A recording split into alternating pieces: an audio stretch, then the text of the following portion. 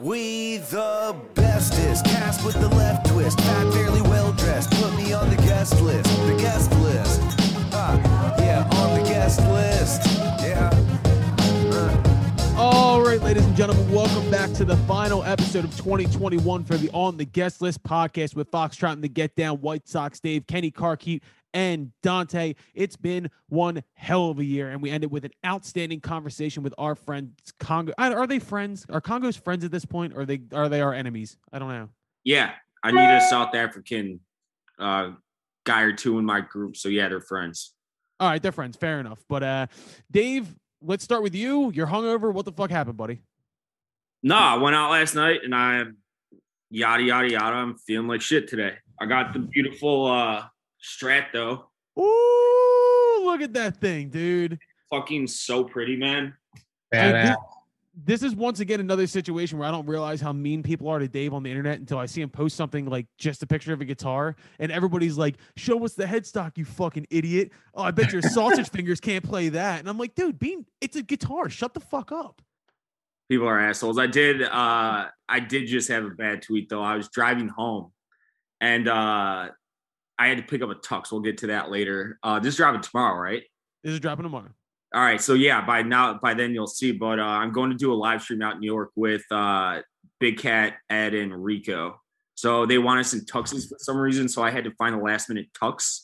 So I was driving around like that all day today.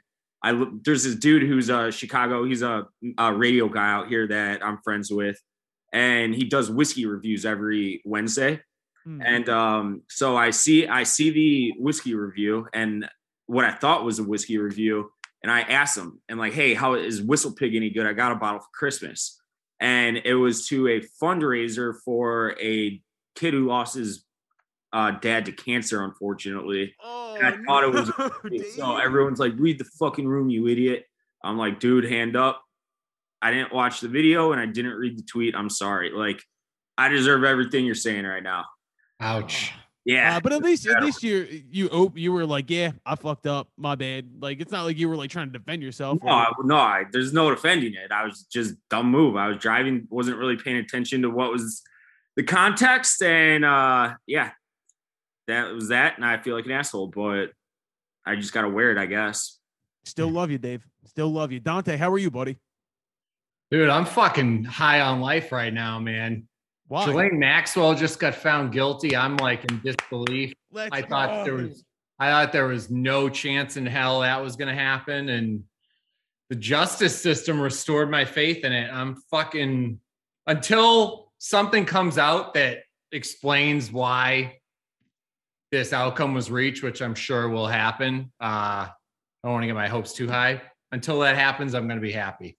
Bro, isn't it weird, like, watching the whole, like, trial unfold on the internet? Because we really didn't get to watch it at all. Like, it was blacked out on most places. But there's, like, this weird thing. I always say there's certain people who, like, want COVID to win. You know what I mean? There's that section of Twitter who are holding on to it for dear life because that's all they talk about. There was this, like, weird vibe on the internet in some places, like we shouldn't care about this. Are you fucking kidding me? This is, like...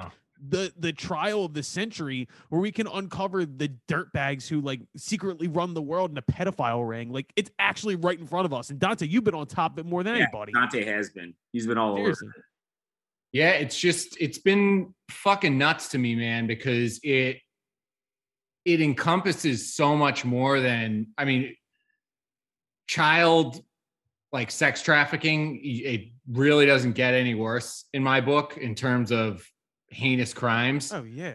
But that's like the top layer of this. It involves politicians, media conglomerate like heads, billionaire. I mean, this reaches tentacles into so many different like aspects of how the world is run. And for people to just, turn their head to this is just, I mean, it's just like fucking it's insanity, dude. We live in a fucking bizarro world.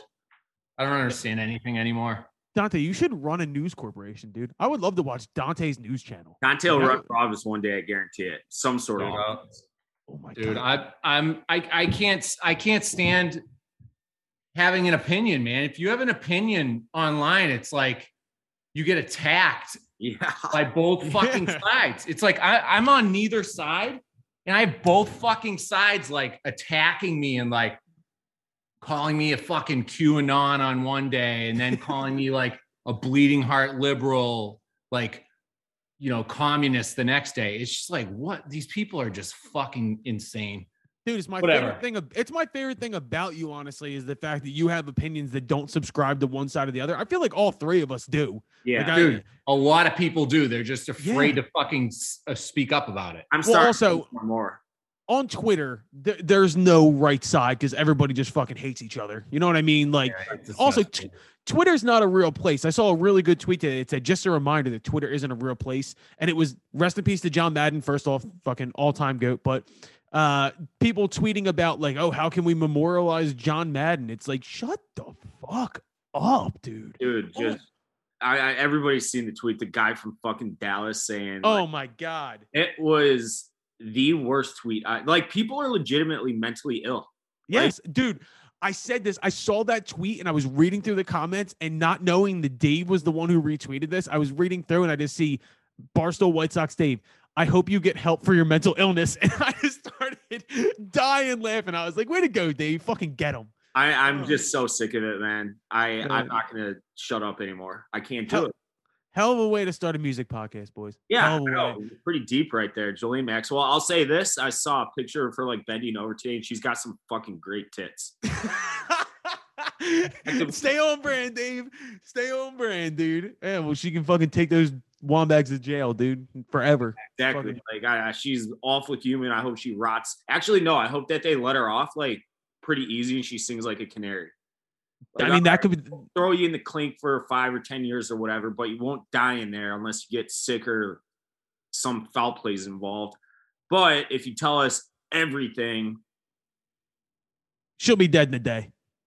Seriously. Yeah. She'll be dead in a day. I saw another great tweet, and it was like, reports indicate that Jelaine Maxwell has died due to a self-inflicted drone strike on her prison. And I was like, that's good. I like that. But boys, obviously we don't have Kenny here right now because Kenny's out trying to find Corona tests because he might have been exposed. We don't know. Everybody's getting it. I just whooped the shit out of coronavirus. I really did. I put it in a headlock and gave it a fucking noogie. I feel amazing. I feel outstanding. Dude, I was still like putting the mask on and running at night when I had it. Like, and I had 1 day of symptoms. That's all I had. But Dante texted me. It was like, yo, can you get your hands on prednisone, which is like a steroid? And I did. And I didn't know steroids actually like are basically like meth. That's the way it reacted for me. Dude, I was zooted out of my fucking mind for like 5 straight days. Just like, I got to take steroids for migraine, and it's like basically 100% caffeine just like mainlining into you. Dude, I took it, and then I took NyQuil, not knowing what was going to happen. And I swear to God, I just stared at my ceiling until 6 a.m. and the sun came up. Like, I was just straight up tweaking off this shit. It worked, though. It beat the fuck out of coronavirus. And I'm glad it's over with, but I mean, that's kind of the story of 2021, ain't it? COVID, that's all we fucking talked about all year. It affected everything we did in the music industry. It's coming back in full force now. But my hope is that next year we don't have to talk about it. We go back to having shows. We go back to things being back to normal, which it's getting there. It's not. It is. It's not. But either way, 2021 was a great year, in my opinion. I'm so tired of being on Twitter and seeing everybody being like, well, thank God fucking 2021's over. It's like, what did you do for 12 months? Like, did you do anything? Like, was there anything that you had to talk about other than topical bullshit? I had a good year, honestly. I feel like I had a fucking good year. It was a tough year, but I feel like I had a good year. Dave, you learned how to play the fucking guitar. Dante joined the fucking podcast and started restaurants and went all over the country. Kenny is still alive somehow. Like, I feel like we all made it out pretty well. We had a pretty good fucking year. So I'm thankful that we're here. I'm thankful for everything we've gotten done. And I mean, Dave, you've been with this since day one, since I think the first week of February. Yeah, it's been about is that it? Only February? I felt like it's been over a year now. The Shiflet episode, I think, was January 29th of the year. The first episode was Shiflet, which, by the way, how fucking cool was that? A Foo Fighter was the first episode, but there was so many great interviews. And I do think the two best things that happened this year were Kenny joining in May and Dante joining at the end of July. Like, it wasn't the same without you two. Like, it really was. That when it was? I think your first episode was the end of July, but nice. I think that you came. I know when the back half of the year flew. Like it really fucking flew. Yeah, And, I did. dude, the one thing I hope to accomplish in 2022 is getting to tell pandemic stories for musicians when it's all kind of over. Do you know what I mean? Like I want to be able to talk to people with the hindsight of being like, this is what I went through, not what I'm going through. Right. And like, look, dude, when I get to like look back and tell the story of how the fuck this happened and like working 3 jobs while trying to fucking get the band back up and running and then running the podcast and editing everything, like that's going to be a fun story to tell. It sucked absolute horsecock when it was happening, but I can't wait to be able to tell the story of like what the fuck happened. And I like there's so much to talk about in 2021. We cover a lot of it with Congos, but should we just go into those South African assholes? Like should we just go into it? Let's do it. Let's do it. Fuck it. Here is our year-end interview with our semi-friends Congos.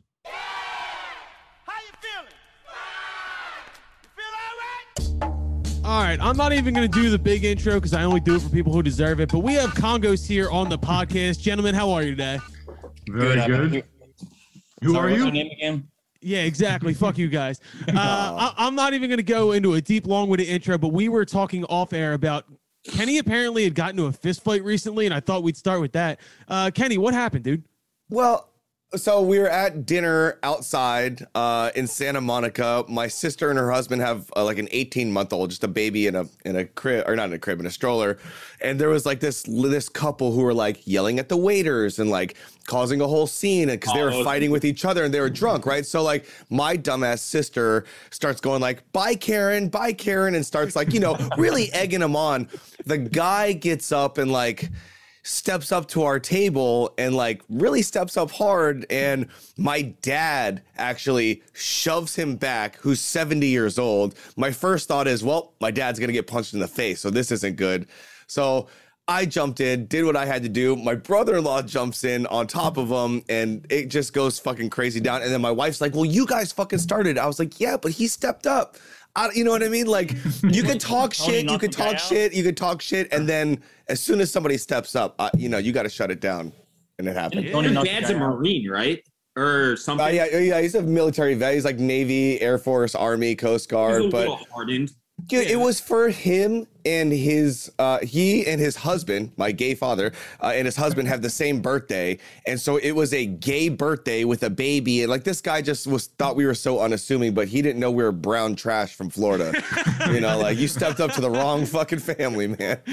Oh, all right. Dude, Well, did your sister throw any punches? Dude, okay, so let me continue. So dad shoves, I come across dad, I get him one and put him in the planter. My brother-in-law comes in, gets a few, and then he gets hemmed up by the cook who came running out to like stop the fight, right? So Tony goes flying back because he's hemmed up. I hem up the dude we're going after under the ground.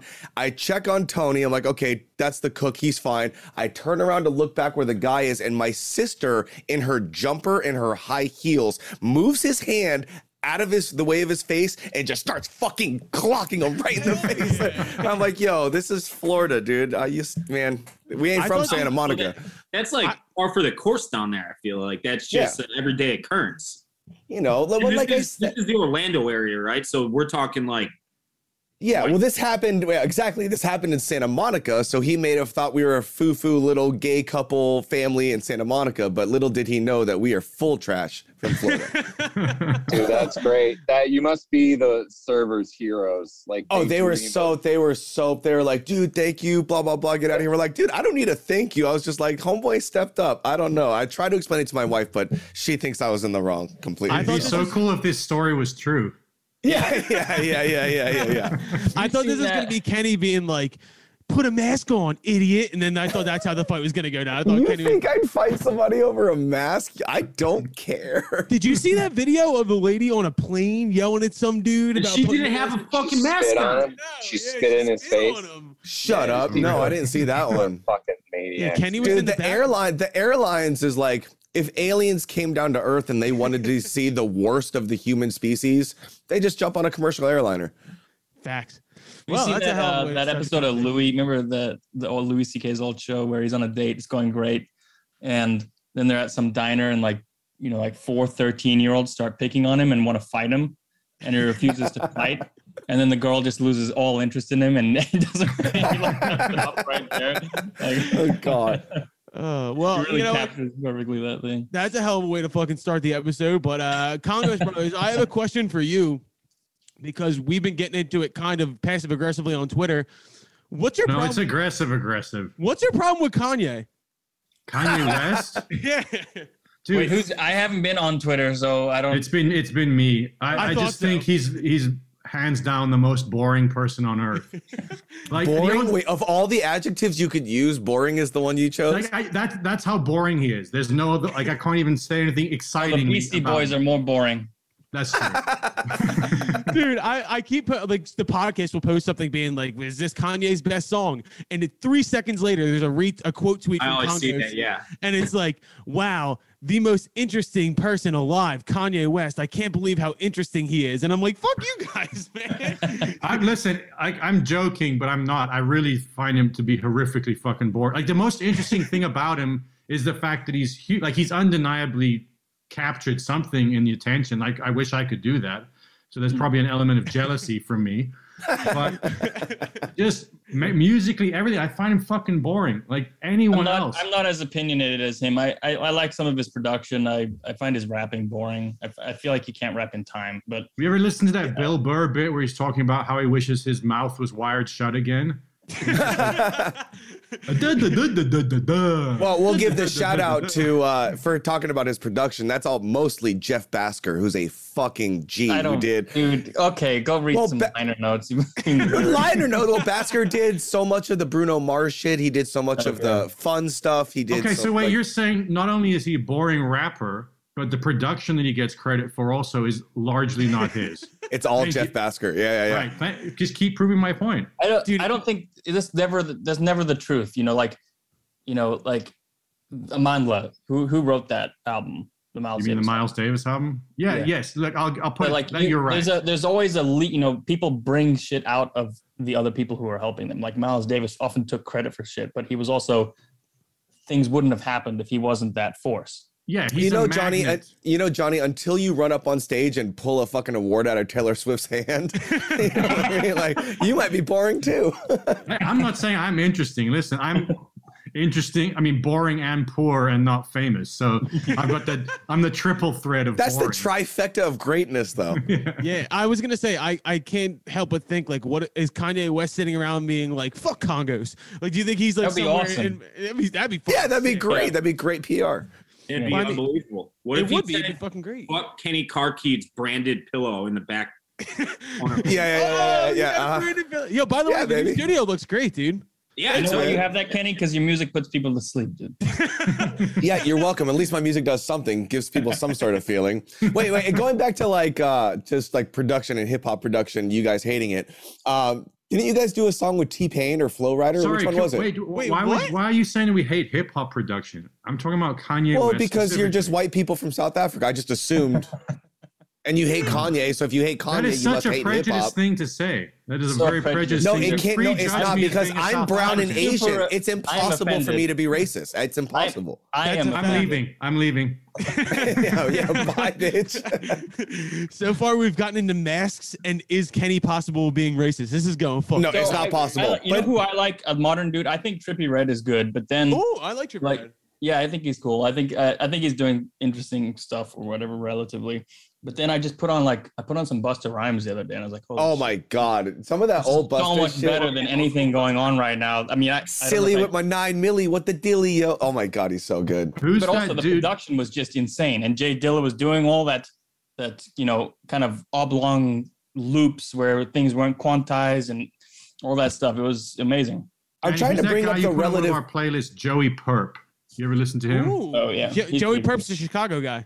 Yeah, I like a lot of his stuff. And then that ASAP Ferg is cool. Channel Trace or Channel Tres. I'm not sure how you say it. It's more like weird house music, but with like verses rapping over it. It's really. I'm trying to bring up a relative point that I actually think is cool, and one of the few cool things that you guys have done. It's like, Relevant. The what word was is that relevant. fucking? No, the word is whatever I say it is. Was it T-Pain or Flow Rider that you guys did a song with not too long ago? We were in the studio with T-Pain. It hasn't come. We're hoping that it makes the cut on some kind of album. Did How I did hear? I that think happen? I heard it. Yeah, you've heard it. Yeah, fucking it's cool. fucking great. It's Yeah. really good. Yeah. Well, he DM'd us on Instagram. This is like almost 2 years ago now, so maybe we're not even on the album, and we're just making. Yeah, how did this come about? He DM'd us on Instagram, and the guy that was doing our socials at the time said, "Hey, do you guys want to do a song with T-Pain?" We're like, "What the fuck?" Like, we literally thought he was joking. So we checked it out, and it was actually a DM from T-Pain. So we sent him an email, and he sent us a track. And to tell you the truth, we were a little skeptical because I think, like a lot of people in our mind, T-Pain was like "Buy You a Drink" and like all that old auto-tune stuff.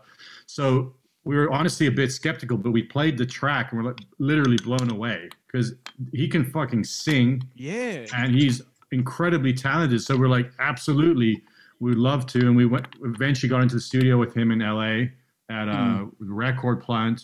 And it was such a funny experience. Because like, picture a hip hop session in your head. You got it?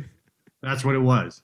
Like, he was getting his buying a grill from somebody, and it was just like 25 dudes in there smoking and drinking, but it was fun. And he was off, and he would just like, this is a multi-million-dollar recording studio, and he's recording on like a mic in the control room with everyone shouting around him. But we learned a lot from that because the vibe that you get, like, we're so serious sometimes when we record, and it's boring, and like he just captured this vibe in just being in the studio. So speaking of Trippie Redd, he did Trippie Redd and two other dudes opened the studio door, and it was like Fast Times at Ridgemont High. We just like pillowed in, and then they just looked around for a bit and they closed the door. So do you guys now have awesome story? Do you guys now have like 25 dudes deep in the studio when you record? No one likes us enough. Well, I used to hang out with you guys until you fucking left me and went to Texas. Remember last year, T-Pain he just figured out, on Instagram how you have the different sections in your DMs that are they don't put them through to your main inbox. He finally figured that out, and he had 200 DM requests from all these people trying to do tracks with him. He's like, holy shit. We don't have that problem. We immediately saw his DM. Yeah. Oh my God. So awesome. I mean, hopefully the track comes out at some point. If he doesn't, we're going to DM him and beg him to put it out ourselves or something, because it's a cool as fuck track. Yeah, it's cool. What's the hurdle for that to come out? Is it? I think he's just so busy doing 16 TV shows at the same time, and he's got he's all into his gaming thing. He's running all kinds of crazy Twitch streams. I think it's just a busy thing, or maybe I don't know. Maybe it just didn't make the cut. We're not entirely sure. It's a cool track. He had folders of music, just that he was doing weird adventurous stuff that I've never heard him do. Really cool stuff. The best part is it could be a possibility that you guys left the studio and he was like, that fucking sucked, and it will just never see the light of day. No, we heard him talking about it on some podcast or something, and he goes, yeah, and I was in the studio with the Congos. These dudes brought out 2 accordions. Yeah. They had microphones from World War II, and they were like, they were real geeks, man. It was man. as bizarre for him, as it was. Well, maybe not as bizarre, but it was he didn't expect to do a record with an accordion player. So. Dude, it's funny you talk about the vibe of that hip hop session. One of the first things when I did when I moved to LA was I did all the engineering for vocals for Death Row Records. What? And they would, and so they would all come to the studio I was working at, and it would be no less than 30 people every time. Yeah. Food, grocery bags full of food, drugs, weed, smoke, the whole 9 yards. Nicest people I've ever met, most productive people I've ever met. They fed me, they paid me cash up front. They're fucking, dude, hip hop sessions are the best. Well, yeah, you picture an alt rock session. It's just the band in there and their fucking therapist crying. Yeah, and they take it so fucking seriously. They're like, this isn't the right guitar tone. Who fucking cares? Grow up. Should we write about mental health or what today? Because that's all we can fucking write about. Yeah, talking is hard. Oh, I'm a lot of self-care. Sad. Yeah, my God. Have you guys been writing a lot about self-care? No, you guys have been writing about farms in Texas. Is self-care a word for jerking off? Is that what kids are saying? It can. Because if so, yes. Then yeah, I've been writing about nothing but self-care. It's all I do. It's all I care about. Well, I mean, what have you guys been up to lately? Because I know you moved to Texas. Last time we talked, you guys have been in the process of moving to Texas. What's the Congos world been like? Dylan is growing shit. I'm trying to get my studio together. Actually, I have a hard time writing. Just in like the lounge, you know. So I'm here. I'm in my space now. It's like kind of starting to come together now. That place looks awesome, Johnny. Yeah, it's gonna be really cool. Like it's a big space. It's not as big as we had in LA, but in some ways it's laid out a little better. I don't know if you can see it in the back there. Yeah, it looks vibey. Piano there. My dad's, that's a 1970s Hamburg Steinway piano that like I begged my dad to let me take. It's so cool because the piano that I had growing up, my mom sold without me knowing. It's neat. Well, you got to so show some badass. talent and like potential on it. Oh, right. Yeah, my mom's like, oh, you suck. When are you doctor? Here's a wakeboard. I actually wanted to ask you guys, what was it like growing up the sons of an accomplished musician? Like, could the four of us, I don't think, could be more detached from that kind of lifestyle. So how was it different for you guys? I feel like, you know, I was never really aware of his musical career or anything like that, but it was just like endless varieties of music, you know, and So what did you think he did? No, I mean, I wasn't aware. I just, you know, as like a 5-year-old, I was like, oh yeah, my dad did music. You know, I don't know. But it was like, you know, you're listening to shit that you wouldn't be exposed to normally, you know. So it was endless variety. It was just such an important part of our life was music. It wasn't like an argument trying to convince our parents that we wanted to get into the music business or work in music, you know. Was he like Joe Jackson with you guys? No, and it shows because we're way less successful. I wish he had been. If only your dad would have beat your ass from time to time. Yeah, go outside and get a switch. Yeah. I wish he was, and I could dance, and I would have a second career. Were you guys like, you know how kids grow up and they think their parents are the biggest dorks ever? Did you guys know your dad was cool as shit, or were you guys like, dad's a dork? I bet you every parent, no matter, it doesn't matter if their dad's, I don't know, who's cool these days, Kanye West? But like, you know, every kid has that awkward thing with their parents where they're embarrassed by them, but never really like that much, because our parents are actually cool regardless of the music business thing. They're like very cool parents. Like we grew up in a Greek community in South Africa, so everything was very close. Like there wasn't as much of a separation as I find here in America there is between like generation. Like, you know, it's like parents, kids fucking stay away from each other, like talk shit about each other. There was a lot more like everyone hung out together, you know. I mean, I get mad in these Boring. situations because Kenny. Yeah, I was gonna say Kenny's dad is like a fucking accomplished fighter pilot. Your dad's a famous musician, and I've brought this up numerous times on the podcast. And my dad's an unemployed contractor, so I don't know what the fuck how this happened. Like, what? Like being in your house. Was there any pressure for you to be musicians? Yeah, but they get diminished with each son. So like, I'm by far the worst piano player, you know. There was pressure that we learned. By the time I got to 11, he's like, "Oh, fuck it."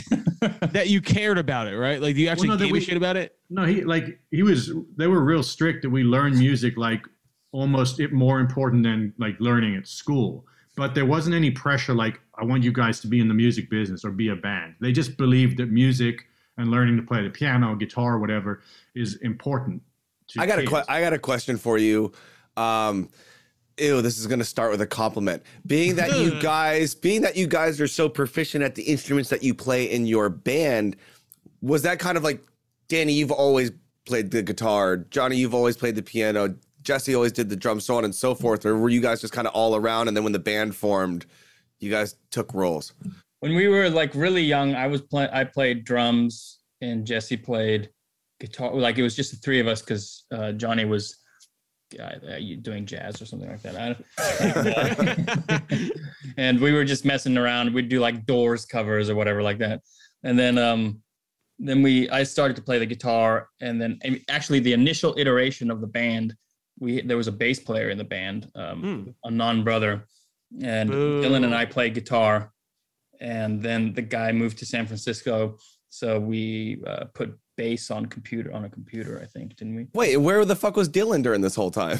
Then we got sick of playing with the track bass, so Dylan started playing bass, and that's where we actually became a band, was because we started just playing like long sets. I don't think I've ever seen Jesse hold a guitar once in my life.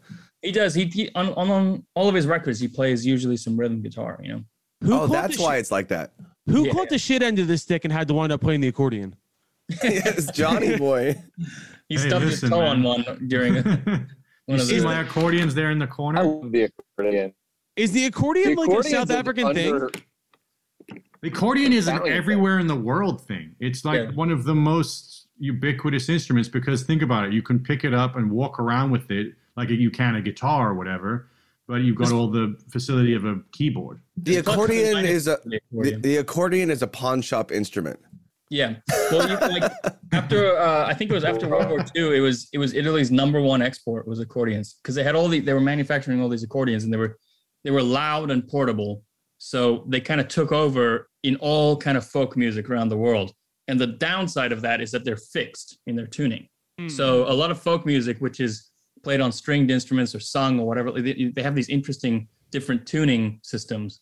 And the accordion kind of started to drown them out. So, the accordion is great, but there was this negative side of a fixed instrument becoming so popular in folk music. For those who don't know, who are listening, the accordion has keys on one side and a shitload of buttons on the other side. And when I toured with these fucks, I was like, Johnny, teach me how to play this shit. How do you play these buttons on the side? What do they mean? And Johnny's like, I don't even use those buttons, man. I just use the keys on the side. I'm like, oh, you cheater. If you see a Russian accordion, I think it's called a Bayan accordion. It's buttons on both sides. That's fucked up. Utterly because they want no one to play it. Yeah. Well, we brought you guys in for a reason too. This is our year-end episode, and kind of you guys are kind of in Dave's camp where it seems like you hate everything. So I kind of want to ask you a question. I want to ask you a question. No. Just Kanye West. Is there anything this year that stood out to you that you actually really did like? There's an album I really, really like. It's called I gotta look it up. I just forgot the name of it. You liked it so much you forgot the name of it. Yeah, I forgot the name of the album. It's a Love in Paris. It's Stefan Grappelli. I think it came out this year. Like March. I think it came out in March. Came out in 1973. Yeah, Django Reinhardt a lot on it. He's a singer, violinist, rapper, multi-instrumentalist guy. It's a really good album. Yeah, check it out. I don't know. I mean, I honestly, we probably do sound like haters, but I don't listen to a lot of current music, particularly not alt rock. That's something that the reason Kanye West is not the most boring thing on earth is because alt rock is around. And it's so sick that you guys literally specialize in alt rock, and you're like, I don't listen to that garbage. All right, answer me this, dude. What happened in alt rock? What the fuck happened? Alt rock, I don't know. People started having feelings and started caring. Like, grow up. Who cares? Make some good music. Like, did you see that tweet I did from Chevy Kenny about the alt rock conspiracy? No, which one? Dude, Danny's tweets are so good. Sometimes it takes me a day to understand what he's saying. What's the alt rock conspiracy? Yeah, let's hear this beginning end. It's that. I'll read you. This is in The Voice. Do they know who Chevy is? They do know who Chevy is. Yeah. I've just discovered a terrible scourge called the alt rock. Started in the early 90s by Kurt Cobain, it has evolved into a fascist wing of the Conservative Party. Initially, Kurt was interested only in preserving the role of the electric guitar in popular music, but after David, his drummer, took over the band, it became something much more simple.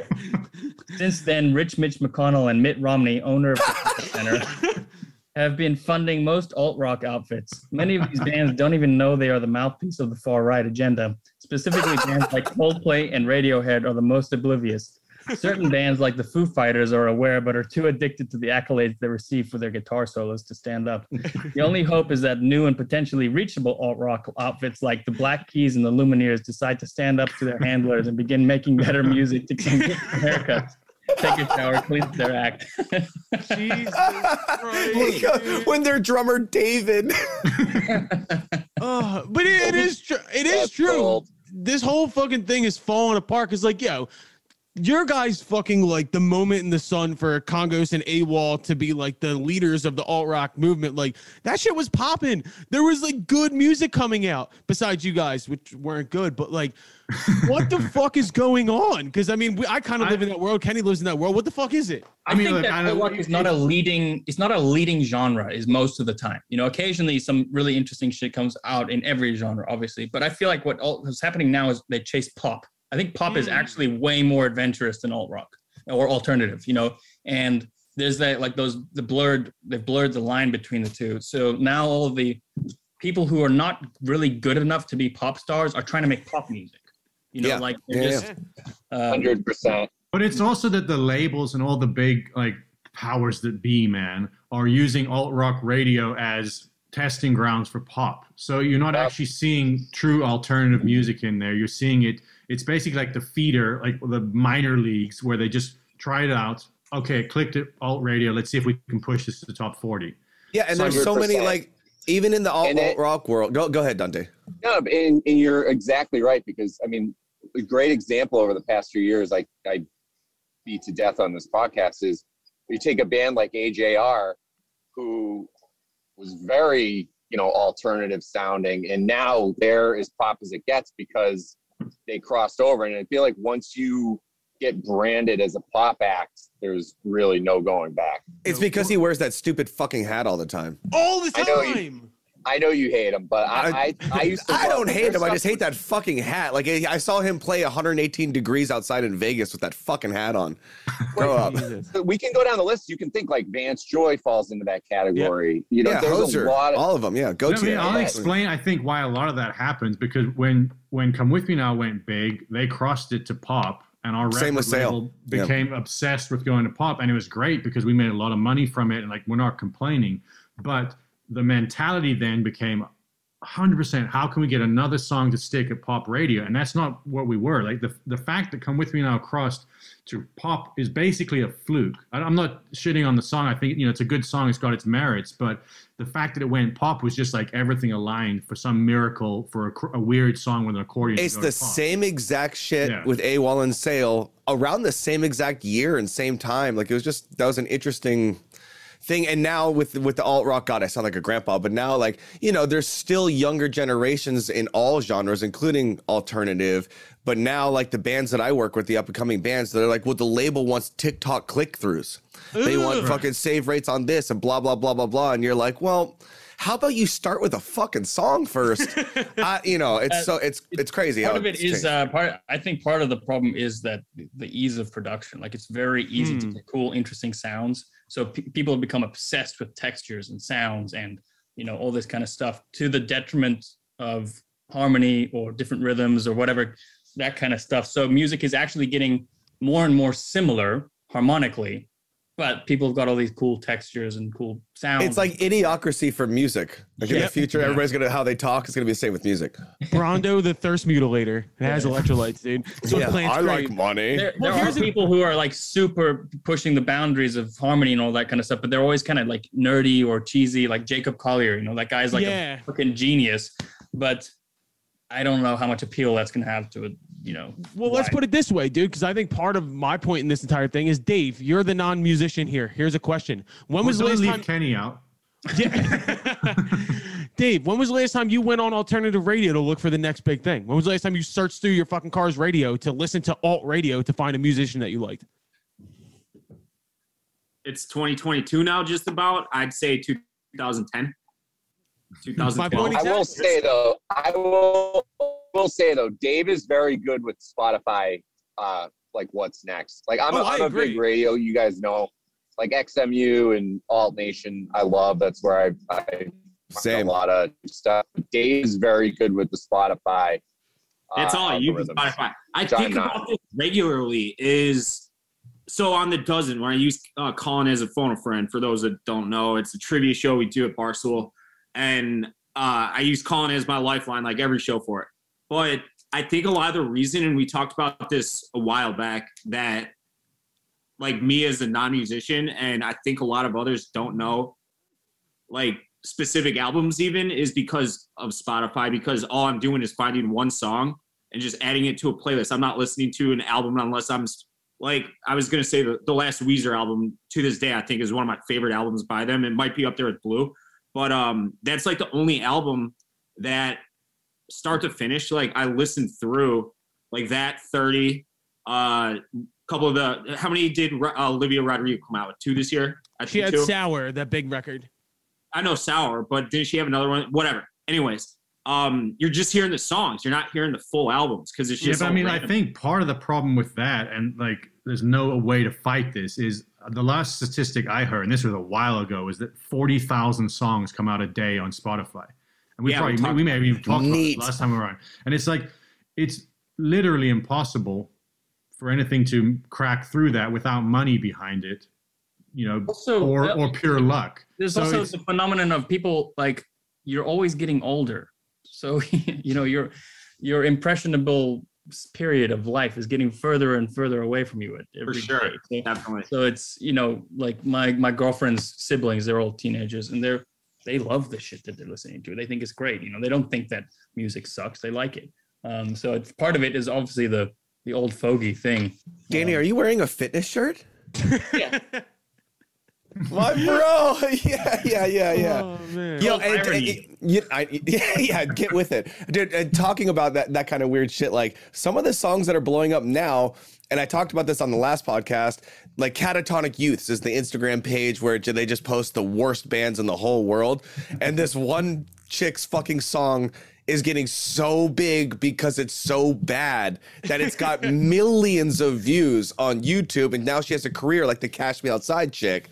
It's fucking like it's just so different. The memeability now because people are really looking at like any reason that a song can go viral counts, because you know a click is a click as far as like record companies or like definitely. YouTube is concerned. Oliver Tree. It's fine because ultimately every generation there's going to be good music. Like we've talked about it before, and Kenny's come on our Discord chat before, and like it's mostly kids that are on there, and we're finding all these new younger fans that we couldn't connect to before. And it's like you always think every generation is like they've lost it, they're not going to have good music, but these kids are listening to cool shit, they're finding and discovering cool shit, and they're making cool shit. Every generation thinks I'll post I'll send someone a link to have you seen Ariel Posen, the guitarist? I mean, that sounds familiar. Not alternative, but he's not all. He's a Canadian. I dare say that word. Ew. Blues guitar, but he's fucking amazing, and I just discovered him this year. He's really good. I think like one of the things you guys did say though is the money behind it and stuff like that, and I think most bands and most people are figuring out that like that money funnel is getting tighter and tighter as the industry changes to just like pushing one or two really big artists. I think what most people are figuring out, kind of like what we have with this podcast, as stupid as it is you got to have different things to attract people to your music, because there's so much shit out there on a constant fucking basis. And I mean, you guys are experimenting with Discord. Like, have you guys found that to be like kind of like your avenue of like the new shit you're trying? Yeah, I mean, one thing is the way it works. It feels like the old internet, weirdly enough, even though it's like a young gamer thing. It like feels chat like rooms. the old, like people talk and you see what they say, and there's no algorithm designed by Mark Zuckerberg like getting in the way of it. You know, like we post and we can talk to our fans. We can have legitimate long conversations with them. We can do play music streams like this with them where we talk with our fans and just like interact like normal human beings. And the conventional social media is obviously set up as a funnel to sell shit, and that's fine. As long as you understand that's what it is, that's what it is. But for us, we're the product on Instagram, because no matter how many followers we've got or YouTube and that, it all funnels towards selling ads for the platform.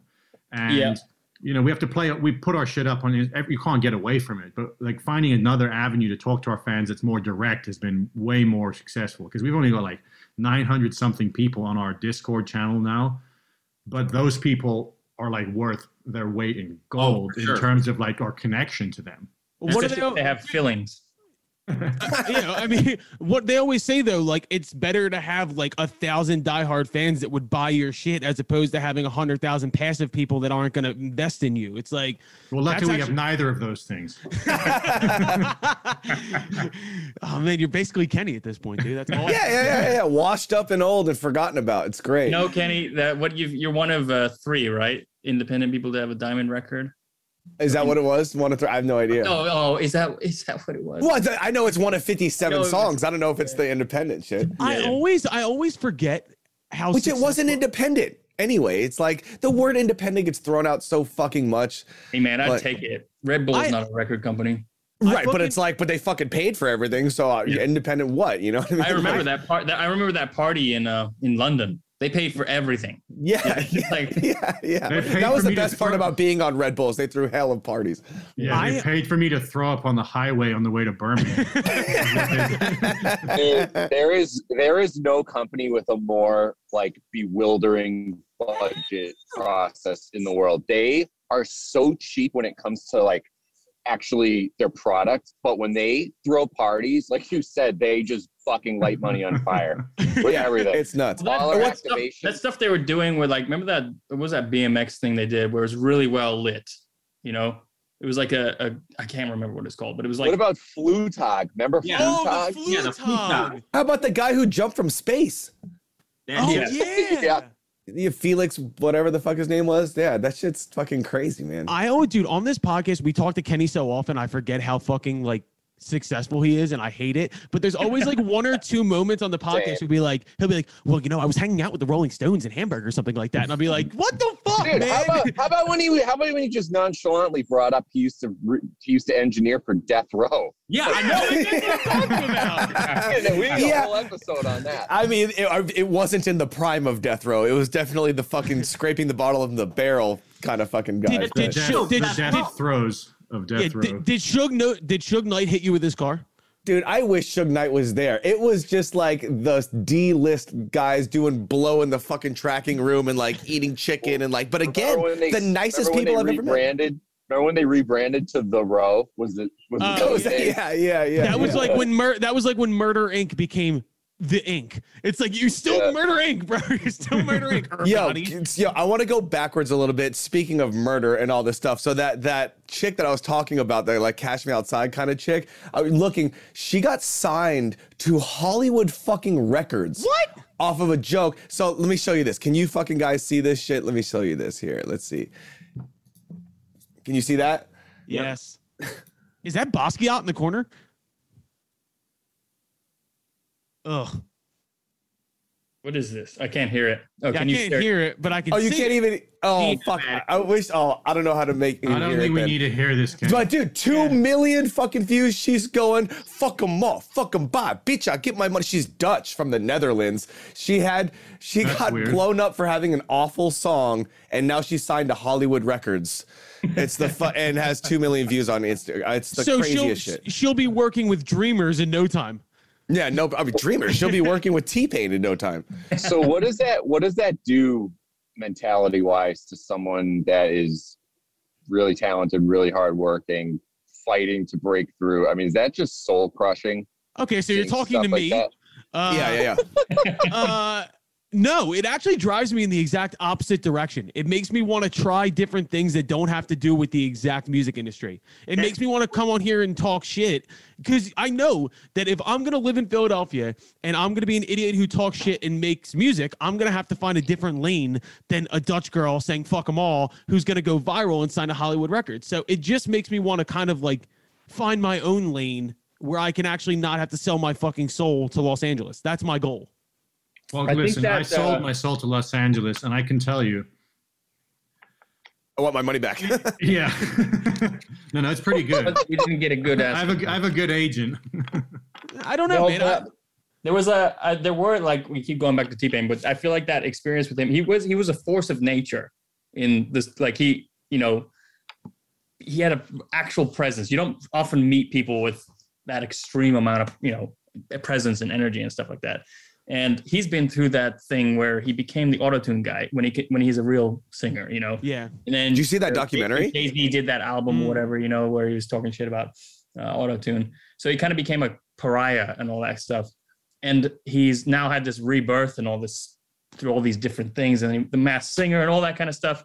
He basically seems to be like self-serving. Like he doesn't give a shit about anything anymore or anyone. And he kind of just does his own thing or whatever floats his boat, and it emanates out of him. You can feel it, because he's not trying to. There's a certain amount of it of like, we have to have enough money in the bank to be able to have the freedom sometimes to say that. Because if you're a struggling alt rock band and you've got to make it, then you start like compromising basically, and we've all done it because you're like so desperate to just get shit to happen that you don't actually do what you want to do. And trying to find and achieve that mentality, sometimes it requires money. Sometimes there's some people that are just, I guess, courageous or don't give a shit enough that are just like, fuck it, I'm going to do it anyway, whether I fail or succeed. But seeing T-Pain do it was like quite inspiring. Did anyone watch that Alpinist documentary? Dude, it's so good. Yeah, I thought it was amazing. Well, I mean, you bring up just having the balls to do it, even if it's kind of the dumb decision. I just know for a fact there's never going to be a time where a record label is going to come to me and 6 idiots from Philadelphia and be like, you are going to be the viral star of the internet. What if you left Philadelphia? Why? No, I'm just joking. The internet exists. I mean, Oliver Tree is a great example of somebody using virality. I don't even know if that's a word of comedy. Like what he does to like his music's actually really good. Yeah. But on its own, I don't think it would do what it would do if he wasn't putting out 45-minute mockumentaries about him learning to do a backflip on a dirt bike. Like, I'll be honest, Kenny, though, I've noticed that guy has some serious sadness behind those eyes. Like part of it is killing him. He's like, God, I just want to be a musician. I just started watching his YouTube documentaries and they're so fucking funny, dude. He's out of control. At the end of the day, though, I find solace in the fact that I actually truly enjoy what it is that I'm doing now. It's all gonna work. It might just be the long way around, and I'm cool with that. I have no trepidation that way, but I have no interest in doing it the other way. Like I've gone through my CB4 phases where I've tried different shit. Like I've tried to fucking wear the Lumineers hat, and I've tried to do this and do that. I don't want to do it. And that's okay. And I think more and more people are starting to find different ways to brand themselves and do different shit that actually is like more fully them as opposed to having to. But I also think it's the same as it's ever been. Some people will literally do fucking anything. Just anything for success. Dude, it's fucking crazy. Dave and Dante, you live on the internet. You watch people try and do wild shit for success all the time. It makes my fucking skin crawl. It's funny that before success, I would have done anything. After success, I don't care anymore. It's weird how that works. Yeah, money has a real interesting effect on your ability to enjoy things and be unique. Unfucking believable. I don't know. Oh, can we also clear something up on here? So there's been something going on around online with the Congos about you guys not actually being brothers. What's that all about? It's a conspiracy, dude. Yeah. More conspiracies. Let's go. Bro, everybody in their comments of all their posts have been like, yo, I heard that they're not even fucking brothers. And I'm like, what is this bit? It's so good. I mean, well, it's not a fucking hidden secret. We've been telling everyone on our Discord, no matter what, whatever we post, just like say we're not brothers, like commit to it hard. And it's pretty fun. Like, I don't know what the purpose of it is. It's not some big marketing scheme. Like, it's just funny as shit to see. Like, half of our fans that are on the Discord think it's funny as shit, and then the rest of the people are like, they are brothers. That's on the Wikipedia. Yeah. But we got one of our Discord people ended up changing our Wikipedia to say that this band of random strangers that are definitely not brothers. I love that so much. We got the idea when the first time we read our Wikipedia, when someone had put like we pissed off someone in South Africa because they just wrote they won worst band in South Africa in 2014, and we all killed ourselves a lot. We were like, this is crazy. This is the second greatest conspiracy theory in music next to Paul McCartney died in a car accident. Yeah. There's a better conspiracy theory, and it's something that Chevy brought to light, and that is that the Black Keys stole the blues from from who is it? Jack White. No, sorry, Jack White stole it from the Black Keys. Yeah. All facts. The Black Keys invented the blues. Yeah. A lot of people don't know that. Yeah, it's true. We would go as Chevy onto various like Black Keys forums and like fan pages and just say, "Give the blues back." Oh, sorry, give the blues back, Jack. And they'd be like, "How can you say he invented the blues?" And they would like quote the actual history of the blues, you know, like with Muddy Waters and like way back to Delta blues and that. And Chevy would just be like, "No, Black Keys invented it, and if Jack White doesn't give it back, it's just never let it go." It was fucking hysterical. Oh, those are such good bits, man. I could totally see Jack White photoshopping himself into like sepia tone pictures of 1930s blues artists. Like he seems like the kind of guy who wants the credit for like making the blues. Like I don't. He's got blue hair now, and I bet he's like, "I'm the first one who did it." And you're like, "You fucking idiot." I actually tagged the Dreamers in that post and said, first he steals the blues from the Black Keys, and now he's stealing the Dreamers hairstyle. I don't think there's anybody who like I like his music more, but I'd like to spend time with less than Jack White. Like I don't think I'd like to be in a room with Jack White together. You know what I mean? Like I love Kanye. I don't think I could hang out with Kanye. I think I'd be way too fucking intense. I would. I like really that, fucking boring. There's a great what's it called, that ninja from the Onwards. He's got that Vice story. No. Have you seen those? There's a great series where they animated like people telling stories. Oh yeah! Oh my God! Oh yeah. I thought she made me banana pudding. Kim Kardashian. Yeah, he was watching. That's a great thing. He was watching porn on a big screen with Kanye West while Kim Kardashian made the banana pudding. Right. We almost need to play that. That's fucking funny as shit. I just who's the most? All right, here we go. I want to name drop real quick. Who's the most famous person you guys have ever met that you left the conversation? You were like, "Ugh, God, that sucked." All of them. I didn't think he sucked, but remember at the Today Show, Jay Leno walked in and he was like, he was normal.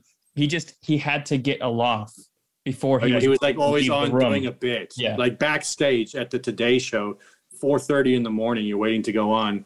And he's like telling us jokes, but like a monologue style jokes. And he was funny. It was just weird, It's like he's just stuck in a time vortex. It's constantly he's doing a stand-up monologue. Yeah. Or it's also like unless he gets someone to laugh, he's not alive. He's like, and then he's like, okay, I can still make people laugh. He was funny. You could tell he was just like, just weird. Yeah, he had to smoke. I met what's the Bush daughter? What's her name? Laura Bush. Yeah, no, is that the wife? George W.'s daughter. She was on the thing. That I just remember thinking that was weird as fuck to meet like someone that close to George W. Bush. Is just weird. Like, what would you? It would be impossible to talk to her because you just want to ask so many questions about her dad. Why is your dad such an asshole? Yo, be real with me. Did your dad do 9/11? Come on, be honest. Yeah. Let me know. Yeah, Kenny. All right, you'll be honest with me, Kenny. Who's the most famous person you've ever met that you left the conversation and you were like, "Fuck that guy"? Oh God, so many of them. The weirdest fucking celebrity I think I've ever met was probably Jared Leto. He's Did he do like Tai Chi with you? No, the one weird incident I had with him was we were playing a festival. And we were in our green room, and there's a bunch of people in our green room, and we're partying, doing our thing.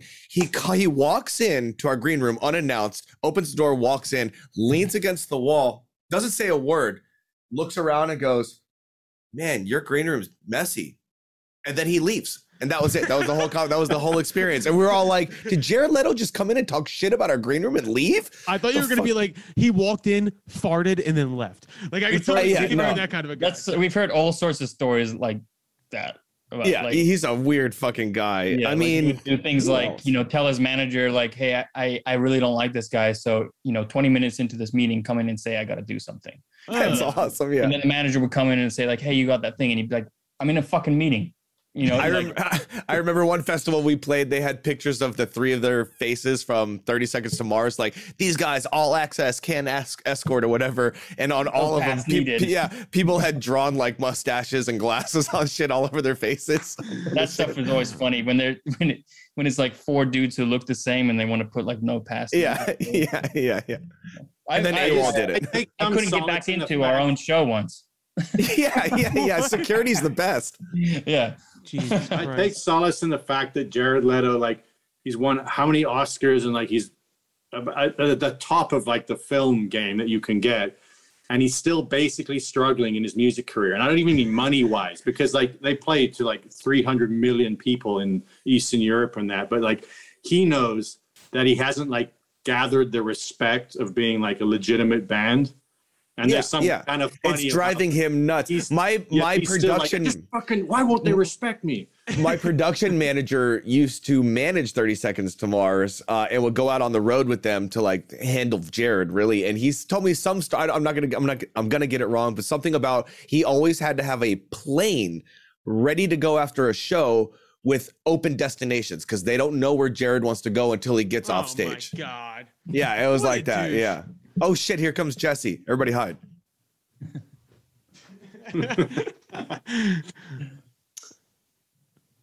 Hello, Jesse. Hey, Hi, what's Jesse. going on? Hi, guys. Hey, man. Oh, someone's in a car. What's up, Jess boy? I didn't know we could do that. Jared Leto right now. If you got anything you want to say to Jared Leto. Yeah, do you have any celebrities that you've met that you like unequivocally hate or think they're a douchebag? It's a great way to start this. I've not really met any celebrities. Well, not many at least, other than Kenny. Yeah, baby, come on. You like me. I thought I was going to have time to like, get prepped here and think of answers and stuff, but it's straight into it. Straight to shit talking. About?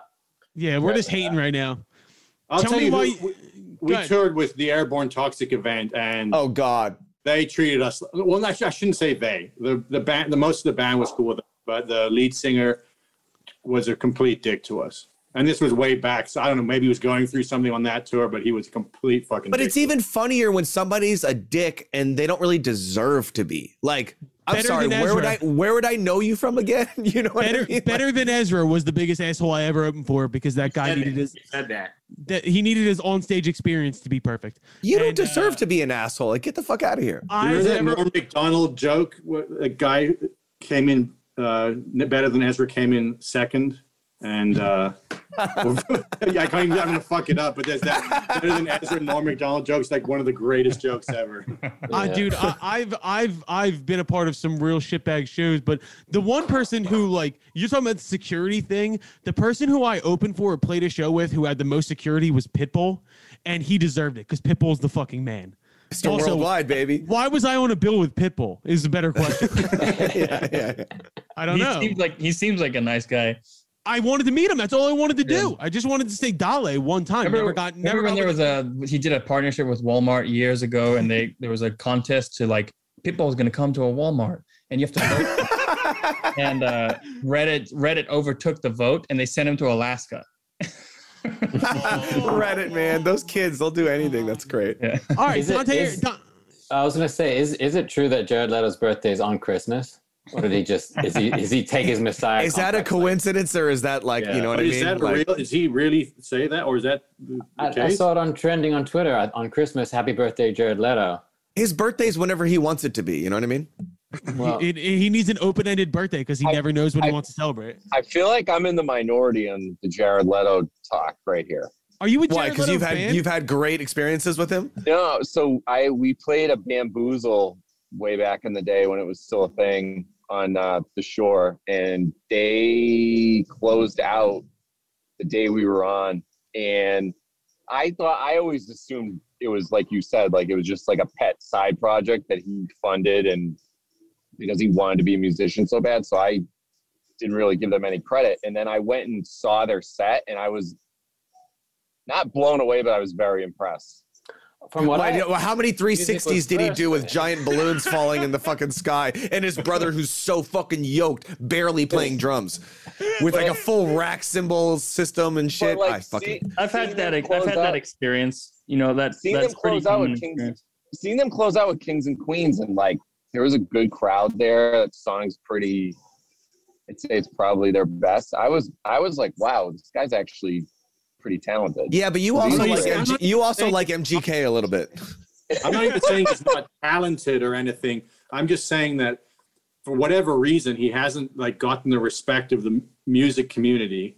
And no matter how many millions of albums or tickets he sells, like I know for him, it's still like he goes home at night and is upset about that because he's such a fucking high pay. Like I've won all the Oscars, I've won all this, but like most bands don't consider. I don't know. They don't consider them in like a real band. Yeah, we're like, you don't belong here. You know what I mean? Because you already have 300 million in the bank.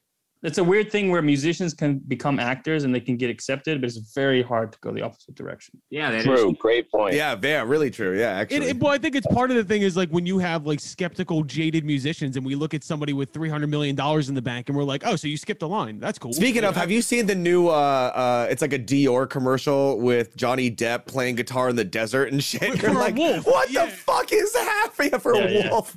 Yeah, he's just playing so sick. Don't make me like him. Sauvage. Yeah. Well, but from what I understand, he did music first. Jared Leto wanted to be in a band before he became an actor. Yeah, I think that is true. Yeah. So, to his credit, being good looking really paid off for him. Yeah. Hey, Requiem for a Dream will still live on, I think. Yeah. Same. And now he's a fucking vampire in a Marvel movie, so we'll see how that goes. Dave, we haven't asked you yet. Do you have anybody who you unequivocally hate that you've met? I know who. I know one. Fucking John Cusack. That's an easy one. He's a fucking cunt. I don't. Wait. Let's go back. Let's go back a little bit because I don't know if the Congos know that Dave was trending on Twitter because he got into it with John Cusack outside of like a Sox game or something. Tell me about that. So video, yeah. Long story short, I got this little bullshit list where. Back it up to 2016. The White Sox traded every single player on the team that had any value of any significance. And they basically said, we're going to lose 100 games a year for the next couple of years. But right after that, we're going to rebuild from scratch and we're going to be good again. And I could see it like exactly what they're doing. And I knew that they were going to be good come 2020, 2021. So last year was a pandemic year, obviously no fans in stadiums all across the world, blah, blah, blah. This year they make the playoffs and it's the first game in Chicago. Well, on the south side of Chicago where there's a playoff game. In 12 years, actually, since 2008, 13 years. So John Cusack, Chicago guy, where Chicago honestly, blah, blah, blah. He was on this list where I said, if you even think about jumping off the Sox bandwagon when they're bad, don't come back on when they're good because they're going to be good. So I put John Cusack on it because he would constantly go to Cubs games.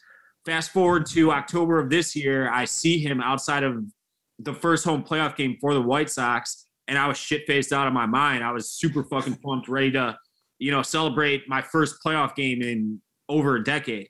So I walked up to him and I'm like, hey man, like you're not supposed to be here. You're banned from the stadium. Like go back to the Cubs side of town. Go back to the north side. And he chests me up and he starts fucking doing the 2-finger like chest bump thing. And I was like, whoa.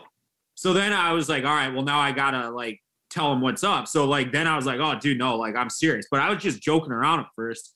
And then the next morning I wake up and like fucking Fox is hitting me up. The New York Post had articles on it. Edward Snowden was commenting on it. Yeah, Edward Snowden commented about it. Like the entire world fucking saw it. And I'm like, I fucking hate John Cusack guts. Because John was going off on Twitter too, like tweeting the gnarliest things about Dave, weird. Just like ranting so hard. Everybody's like, "Holy fucking shit!" He was like, "Dave's breath stinks." I mean, I was probably foul little boy. Foul little boy. So we monetized it and put sweatshirts out and everything. Yeah. Joke's on you, John. What about his sister? She wasn't there. He was there with some like 22-year-old completely fucking smoke show with big fake tits, and she was just like watching the whole thing, like, what the fuck's going on? She loves the Sox. Oh my god!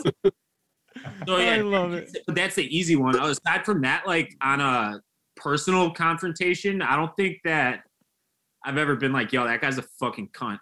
And I'm saying cunt because I assume the South Africans in our midst love that word. I thought you were gonna say I'm gonna assume the South Africans are cunts. Oh, yeah, me too. Right? Isn't that? Oh yeah, the word's fine. It's not offensive, really. The South African version of that word is poes. P-O-E-S. Poes. Yeah, it's a fucking poes, mate. They have two words for cunt in Afrikaans. They have doos and poes, and doos is like endearing, and poes is offensive. Oh, the endearing version. Dave, yeah. you're using both of them now. I want you to start using those in random lexicon. Just be in a conversation. I will.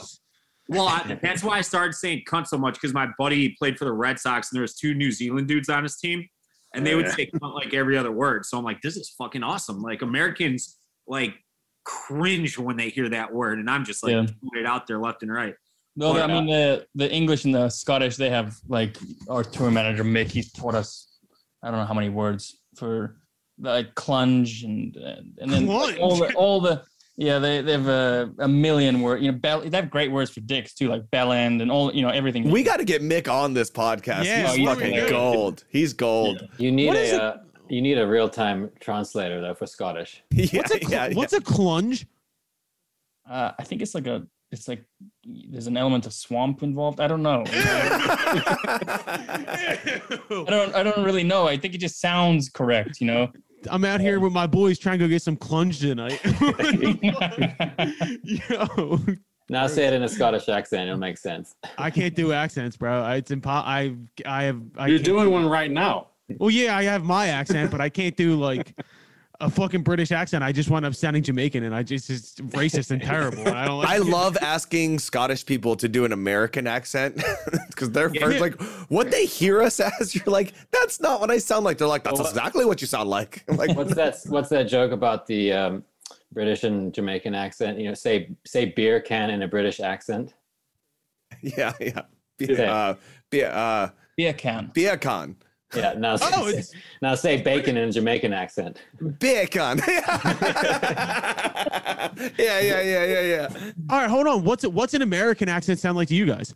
Popcorn, chewing gum. Popcorn, chewing gum. Hot dogs, just, you know. See, Dante's got a sick accent, dude. I love when Dante gets real Massachusetts on us. Dude, every now and then he'll say the most Massachusetts thing possible. Like, yeah, I'm from Worcester. What's that? Yeah, and Dave's got a wicked Chicago accent too. So, and Colin's got a Philly accent. You fucks. Is that what it is? And and then Kenny sounds like he's a Valley girl. Kenny sounds incredibly Los Angeles to me. I'm so fucking LA, you guys. You don't even know. Well, it's like also on your records, Kenny, the like kick flipping and some of the other ones. It's like you overdo it. You know, say all your R's to the R's, baby. Yeah, I like to pronunciate. I was told to enunciate. I want you to have like a real Compton accent. I want you to start sounding like fucking Kendrick Lamar when he's going in, dude. It'd be so not believable. It's so good. Start saying, talking about like inside lefts or whatever. Yeah. Surfer terms. Yeah, just start fucking, just start saying "cuh" a lot. Pick a side and go with either Blood or Crip, and just go real hard that way. I've been trying to make myself stop saying "bruh" all the time. I'm trying to cut that one out. Does Florida have an accent, like other than I guess Southern, right? Or is there like a really specific? No, it's got Southern. We like oil is one syllable, and like cups and like sound as racist as humanly possible, and you've nailed the Florida accent. Yeah, basically, yeah. Most of my family's from Louisiana, and that Cajun accent is so specific. It's crazy. Like it's such its own thing. Because my wife's family's all from like Cajun. I think we've talked about that before, and thanks for remembering. But yeah, my dad's like 5th generation New Orleans born, and like my grandma's like, well, hey, Sugar Plum, how you doing today? Like super Southern. That's not bad. I'll tell you, the Cajun accent is literally the hardest accent because everyone can kind of fake like a Chicago accent or New York or whatever. Like Cajun, impossible. I mean, where else do you get French Southern? Like it's such a weird thing. In what's it called? Nova Scotia. Canada. Nova Scotia. Nova Scotia, like I've heard in Maine they got like it's like a different language when you get up towards French Canada. Yeah, there's a part of Canada where they have like something really close to a Cajun accent. Well, it's because the Nova Scotians, I don't want to get too technical for you, but the Nova Scotians came down to like Louisiana in the I think 1800s, so they are totally. You know how bad that would fuck me up if I went to Canada? Like I just woke up in Canada, didn't know where I was, and they started speaking Creole. I'd be like, "What the fuck is going on here?" There's not a lot of good stuff in Canada.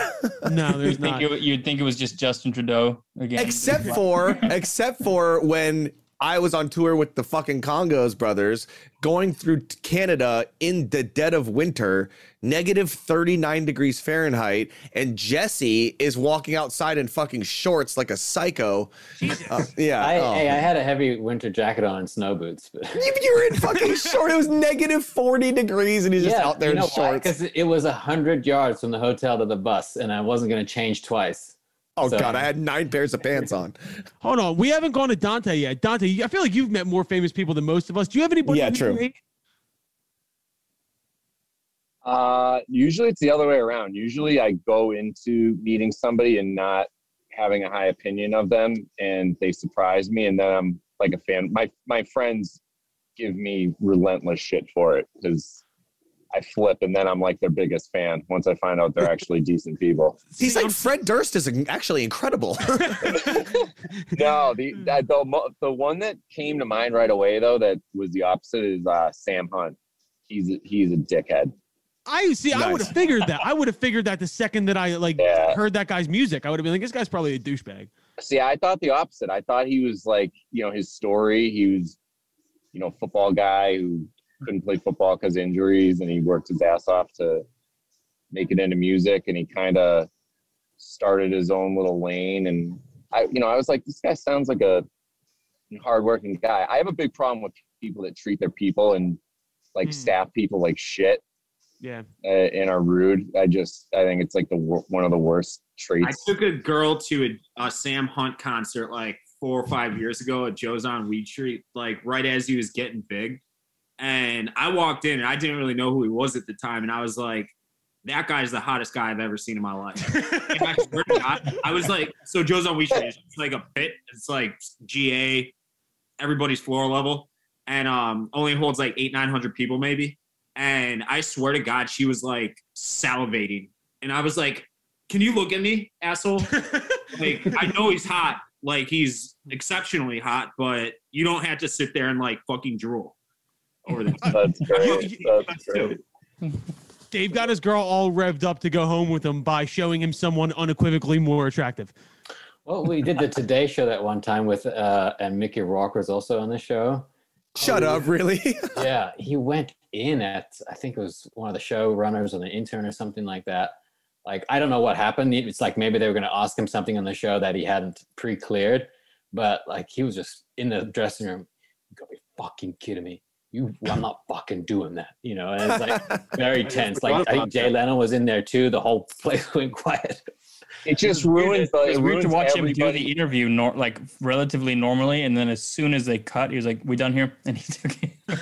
Yeah, that's shitty. So, that's why when Kenny told us his story about beating that guy up that was an asshole at the restaurant, I was like, "Yes, we need more. We need more people. We need more people like that." Who was it? Mickey Rourke? Did I miss that story? No, it was just some random drunk meth head in fucking Santa Monica. I actually, at one time, I almost got this guy wasn't famous, but he was being a dick to all the staff. This is going to be a big name drop, but when we opened for the Stones, I almost got AWOL kicked off every iHeart show for the rest of their career, because the like head of iHeart was there, and there was an issue with our merch, whatever the fuck it was, and we had a merch girl. The guy from iHeart was screaming at her in her face and then proceeded to grab her by the fucking shoulders. And so I shoved him back and like caused a whole thing.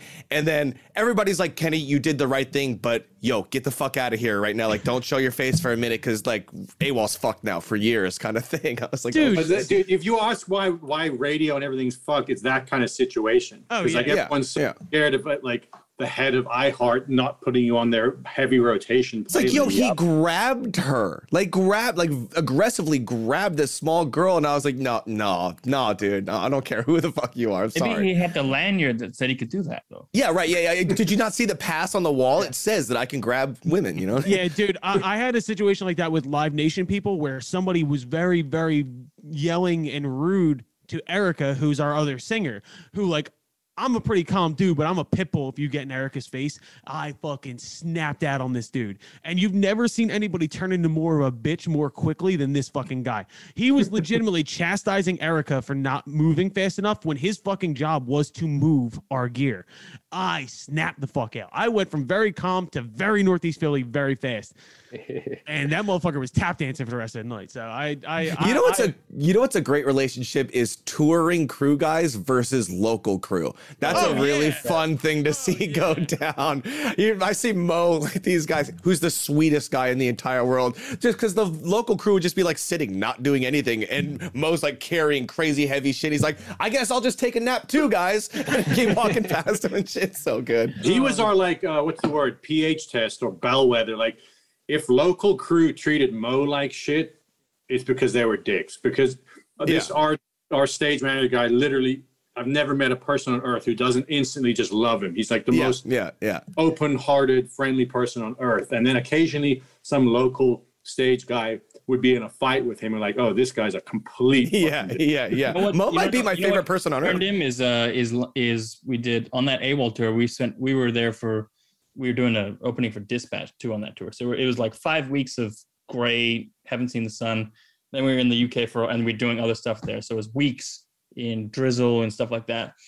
And just English things getting on Mo's nerves. And it finally turned him. It made him, he goes, I'm fucking sick of Europe, dude. I just want to fucking put a map of America under my pillow. I'm going to dream of pizza. I'm going to dream of pizza and Wi-Fi. And then we were driving around and like, old ladies would be crossing at the crosswalk and just be like, fucking hurry up, bitch. So the UK it finally it does that to a lot of people. Right. Then as soon as we landed in New York, we went and got, some Prince Street or whatever pizza, and like he was revived. He's back, baby. All right, that's how we're ending this, ladies and gentlemen. Congos, what do you guys have coming up? Anything of note? Anything worth talking about? I mean, nothing that we can give dates on, but like we're going to be finishing out the third of our 3-part album early next year, and then just a shitload of music. Probably every week or every 2 weeks we'll be putting out a song. And I'm going to plug our Discord. Like I was going to say, push that Discord, man, because it's a really good time. I've been in that Discord. It's a good time, and it's a really interesting, cool way to connect with fans. So yeah, we should do one of these on the Discord. Oh yeah, we'd love to have you guys on. Just come talk some shit. Yeah. Oh, also, I had this idea before we started, but Dave and Dante work for Barstool Sports, and they have a fighting league called Rough and Rowdy. Can we get one of you guys to fight Kenny? Yeah, piece of cake. Two of us. I'm not fighting Kenny by myself. All right, 2 of you can fight Kenny, but Kenny gets a 2x4. Yeah, a little scrappy Kenny Asian kid. Kenny, can we bring his sister wakeboarding taekwondo champion? Yes.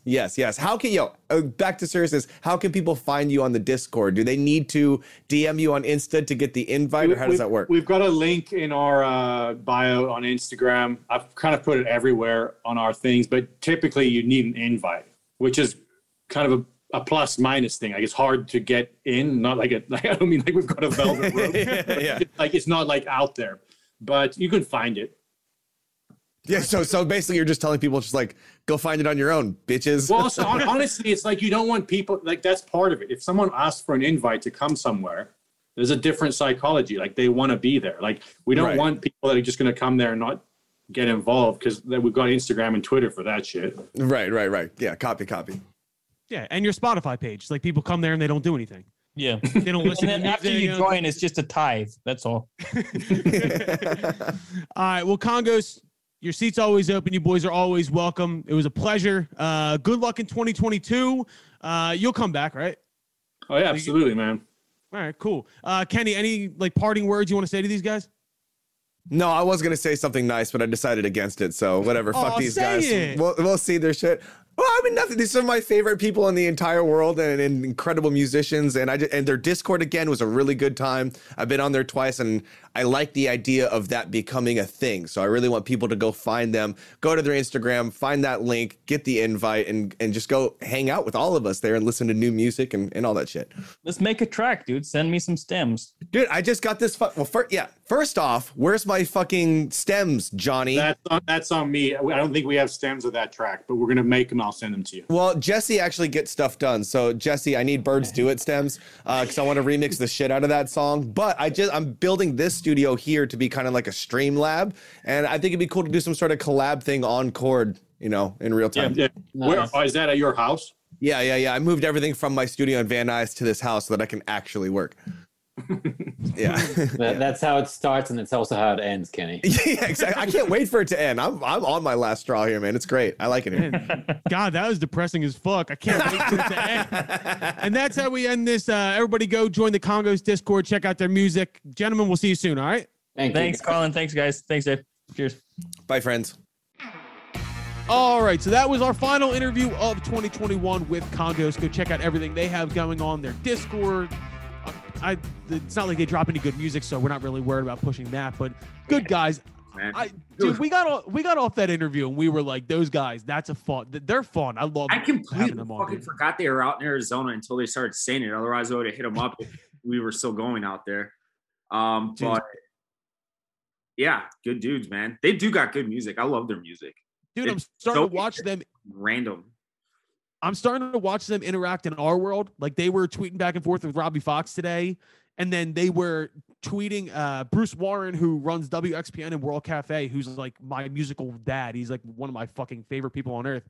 And I was like, are Congos coming into the muck with us, or are we starting to hang out with them? I can't tell which one of the two it is, but they're great fucking dudes, and I can't wait to have them back on. I was talking to them. This is just how they are. I was DMing them, sending them the cover art for tomorrow's episode, and they DM'd me back and said, who is this? And I said, it's Colin. And they were like, no, who the fuck is this account? And I was like, wait, what? And I was like, is this Congos? And they were like, yeah, I'm fucking with you, dude. I was like, yo, I hate you guys. They are ball busters, man. And I wanted to ask this, but I didn't want to look like a fucking idiot. But so what's the relationship? Like, how do you Brothers.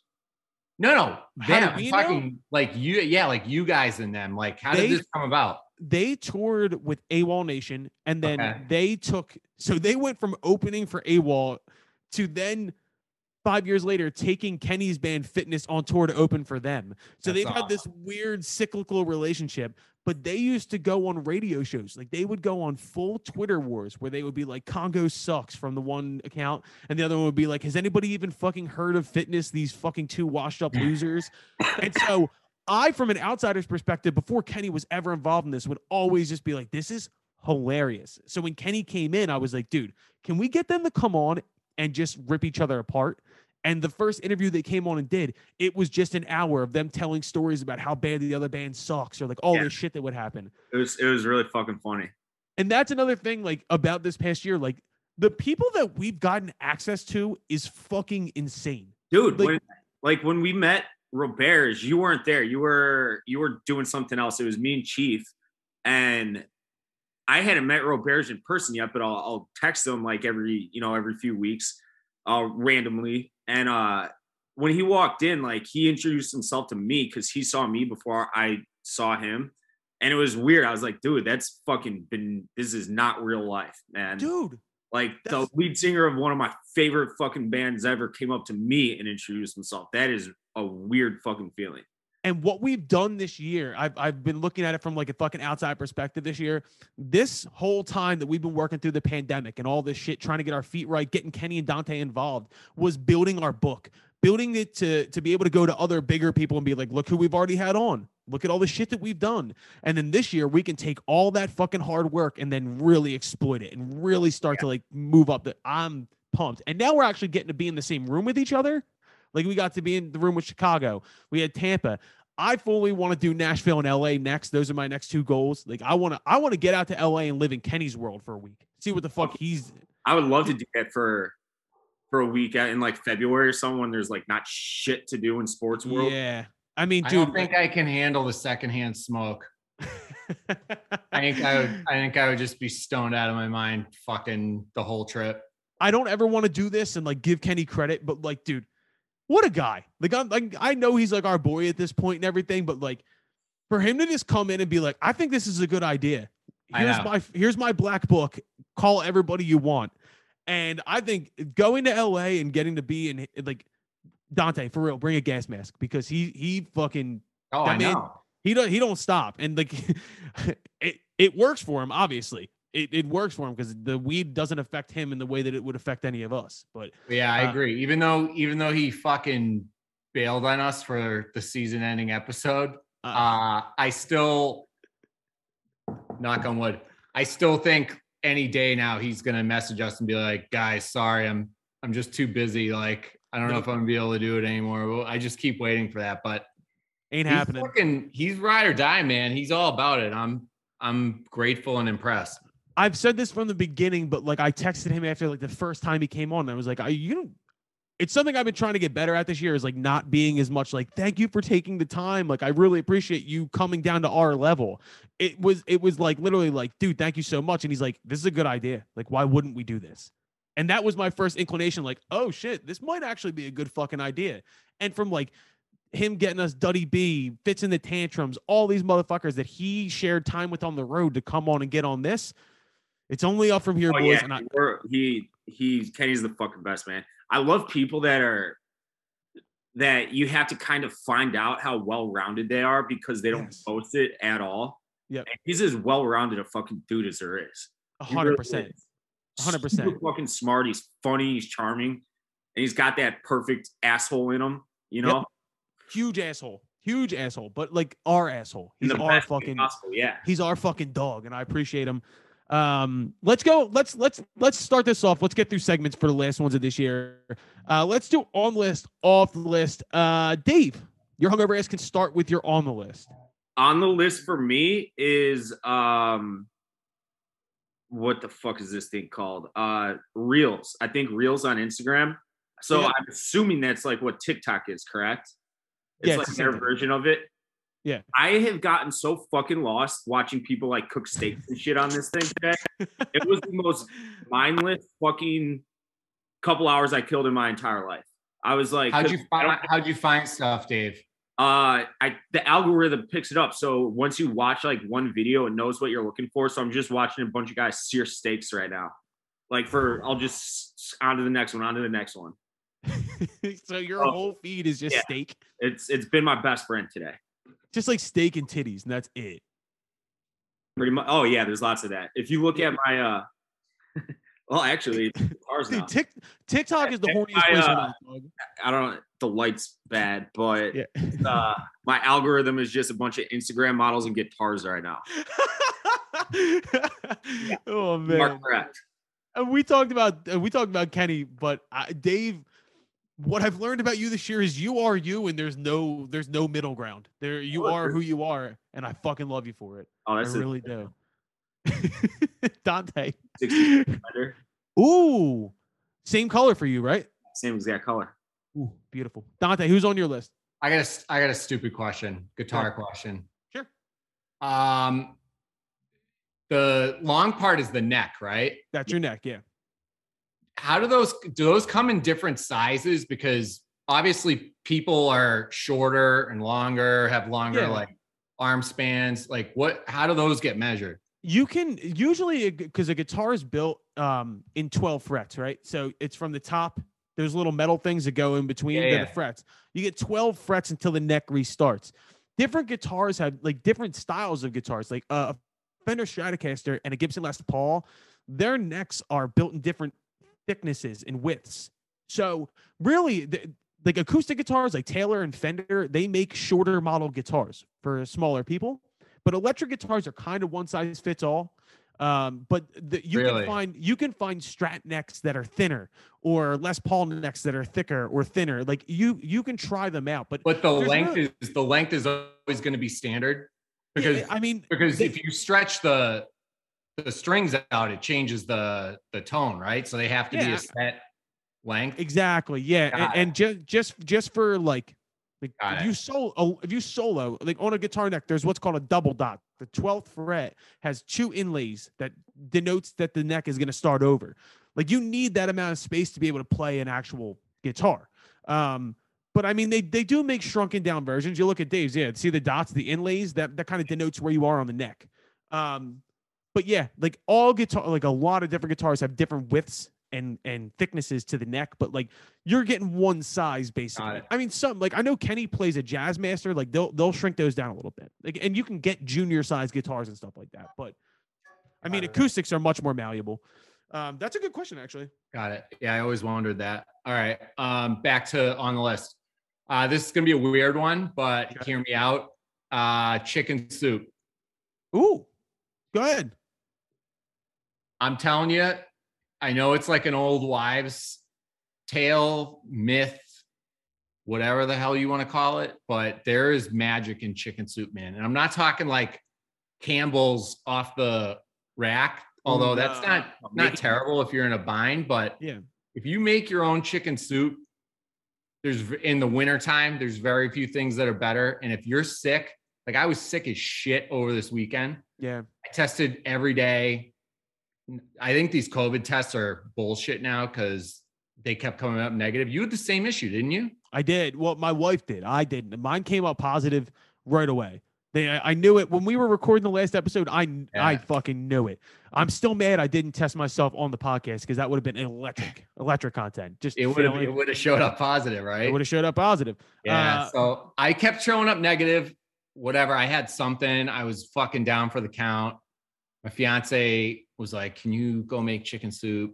Which, you know, she loves. And I was like, yeah, that's a good idea. I went to Whole Foods, got my shit. It's like 5 ingredients. Let it cook all day. One pot. Dude, you want a little secret for chicken noodle soup? Ooh, yeah. Did you go with chicken or chicken noodle? So this is what I do. The only cheat I use is I get a rotisserie chicken from Whole Foods. They're already cooked. Yep.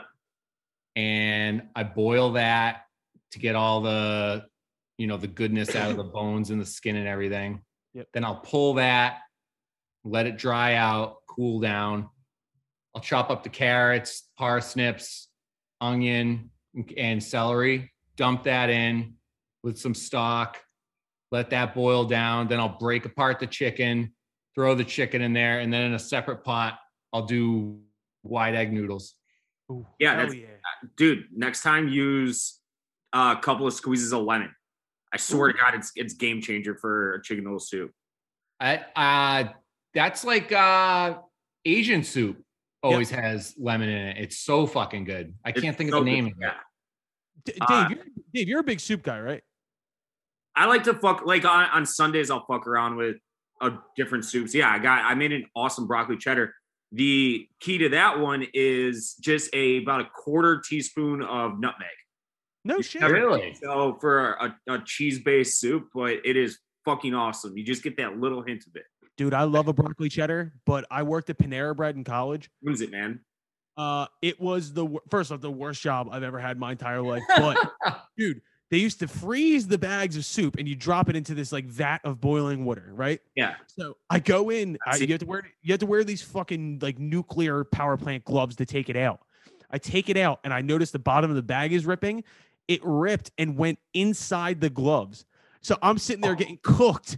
I took it out and like literally skin was like peeling off I will never look at broccoli cheddar soup the same way, dog. That's traumatizing. Don't ever work for Panera Bread.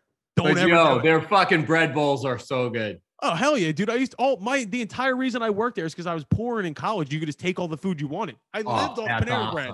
Yeah. That's awesome. I also invented something at Panera Bread, which I'm sure they're going to wind up stealing from me one day. I used to take a baguette and just hollow it out. And then I would shove like horseradish sauce, fucking cheddar cheese, roast beef, onions, all this shit in there. And then I would panini press it. And then I would shove the bread back on top, make like a homemade Hot Pocket.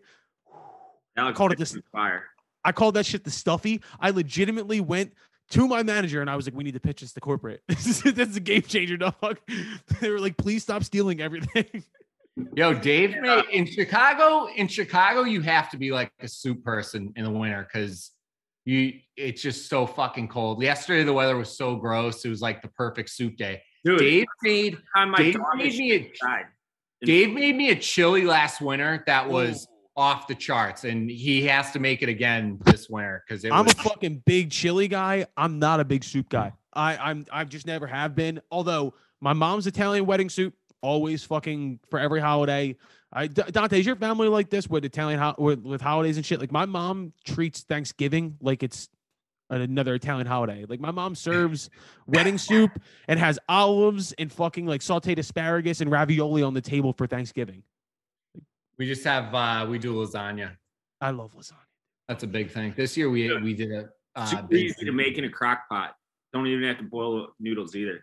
No shit. Yeah. Dude. Speaking of food, I just had Indian food for the first time ever. Indian food is really good. Underwhelming. Didn't love it. I liked it. Didn't love it. It was okay. Well, this also goes into my on the list, and it's my sense of taste and smell because I finally got it back. I was without it for like a week. What a weird, and it sucked because it was the fucking holidays, and I'm eating I'm eating like a fiend, and I have all this amazing, like the people just dropped us off food on our front porch. I was eating like a fucking degenerate. I was so hungry, just went strictly off of texture. I had no idea. You could have given me anything, and I would have eaten it. Like I had no taste of smell. And anything, and it's bad. It's weird to describe because I had that too, and I couldn't taste anything. And it's hard to describe other than if you've had it. People are like, I know exactly what you mean. Dude, my wife made fucking prime rib. Like I got dropped off like tons of Italian, like nothing. I was just eating, had no sense of anything. But that's my on list. Dave, what's off the list for you?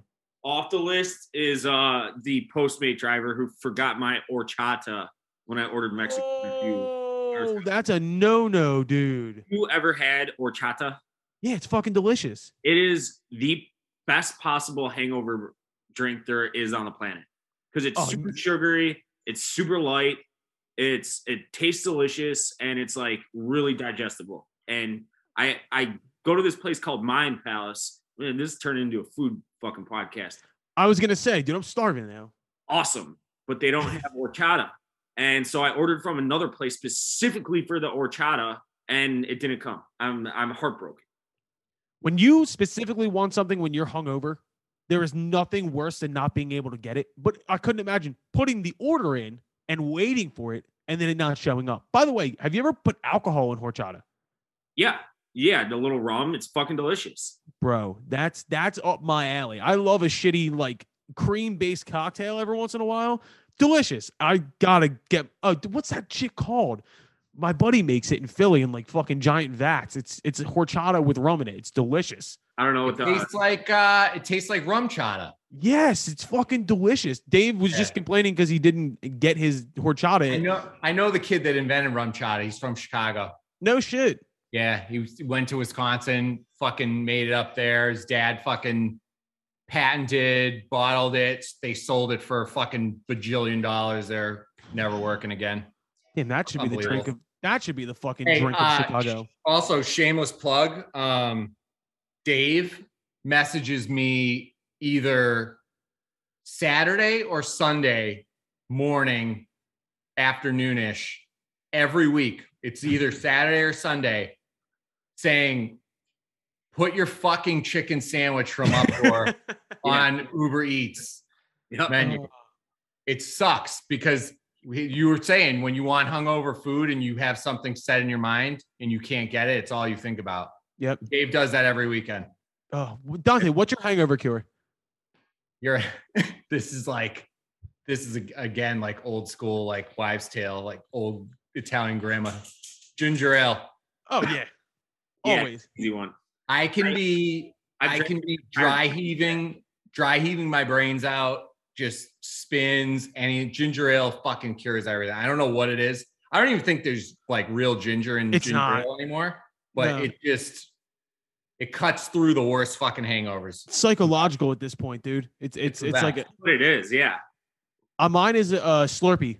Slurpees are my go-to hangover cure. There is absolutely no reason why that sugar. Like I could pound an entire gallon of orange juice right now. I bet. Like anything sugary is what I need. You're like high functioning hungover person though, because you're doing a good job of actually speaking. Dude, that doesn't upset your stomach, make you like sicker. No, dude. I'll fucking straight from the bottle, fridge to mouth. That's how I do it, bro. Yeah, dude. This is the busiest day I've had this hungover maybe ever. I used like a quarter tank of gas driving around Chicago today. Did you get a tuxedo? Yeah, I got one. Are you gonna have to modern formal tuxedos? Are you gonna have to like wear it on the plane? Because like, how are you gonna pack that? You should just wear it on the plane. Look like a fucking lunatic. I don't know. I don't care if it gets wrinkly though. Hey, what are you doing? A video? I gotta so Arizona's canceled. I'm making all my fucking New Year's Eve videos. I'm laying around yesterday, being a bum watching football, and I get an email from Dave Portnoy. It's me, Rico, Jerry, and Ed and Dan are going to do a stream for the college football games on New Year's Day. East, rather. Where from? Jersey. Oh, that'll be fun at least. Yeah, it'll be fun. Yeah. It's built-in plans, so now I don't have to fucking act like I care to see all my asshole friends. Dude, all my friends got the Rona right now. All of them. I don't know what the fuck we're gonna do. This is like, I went to Vegas for New Year's last year. I would have no problem not doing a single fucking thing for this New Year's. Like, that's what I think I'm doing. I think for the first time ever, I'm fucking sitting at home. Yeah, why not? Yeah, that sounds like a perfect fucking New Year's to me this year. Dude, last year, my best friend bought a house around the corner from me, so we just went there. Like, we just had like a little get together, and my fucking wife, we found her in the upstairs hallway, just sitting there with her back against the wall. And I'm like, yo, you all right? I carried her ass home. Like, legit carried her home through the fucking snow. Shouts out Dana. I love her to death. Dante, who's off your list? This was a tough one for me, but I think I'm going to have to go with these college football teams that are pulling out of these bowl games last minute. Brutal. Yeah, I mean, I know health is like important in all this, and I hate agreeing with Clay Travis because he's fucking insufferable, but he's a grifter. We're talking about the like healthiest specimens on the planet, like 1%, when we're talking about like college football Division I athletes, and they're not at risk. Most of them don't even know they're fucking sick when they're testing. They're asymptomatic. And when these teams are realizing like, fuck, we got 20, 30 guys that are going to be in COVID protocol, and they're waiting up until like the day before. And this is like outside of the Arizona Bowl and Barstool, but just in general, just seeing them like drop all this shit. I mean, it's just so fucking selfish. There's so much that goes into this shit. So many people's like year revolves around this one specific weekend. And I don't know. I just think it's really fucking, I think it's really shitty. Down economies of those towns. Seriously. Big time. It's bad, man. Like I'm over it. Like I don't want this to come off as like I was hiding my anti-safety, like anti-vax bullshit, because I'm not. Like, I got vaccinated immediately and all that shit. But I'm done with COVID, and I think a lot of people are starting to get to that point too. I'm over it, man. I got vaccinated, and I don't give a shit if you don't get vaccinated. I'm apparently healthy, or I'm apparently safe from this bullshit virus. I don't know what we're talking about. I really don't know what we're talking about anymore. Everything's there was an article today that came out that said like it turns out that cloth masks don't work at all. And I was like, I've been wearing a fucking cloth mask for the past 2 years. Like, what? Why are you telling me this? Like, stop. Like, you instituted their COVID mandates for the new year. They start the 3rd, I think.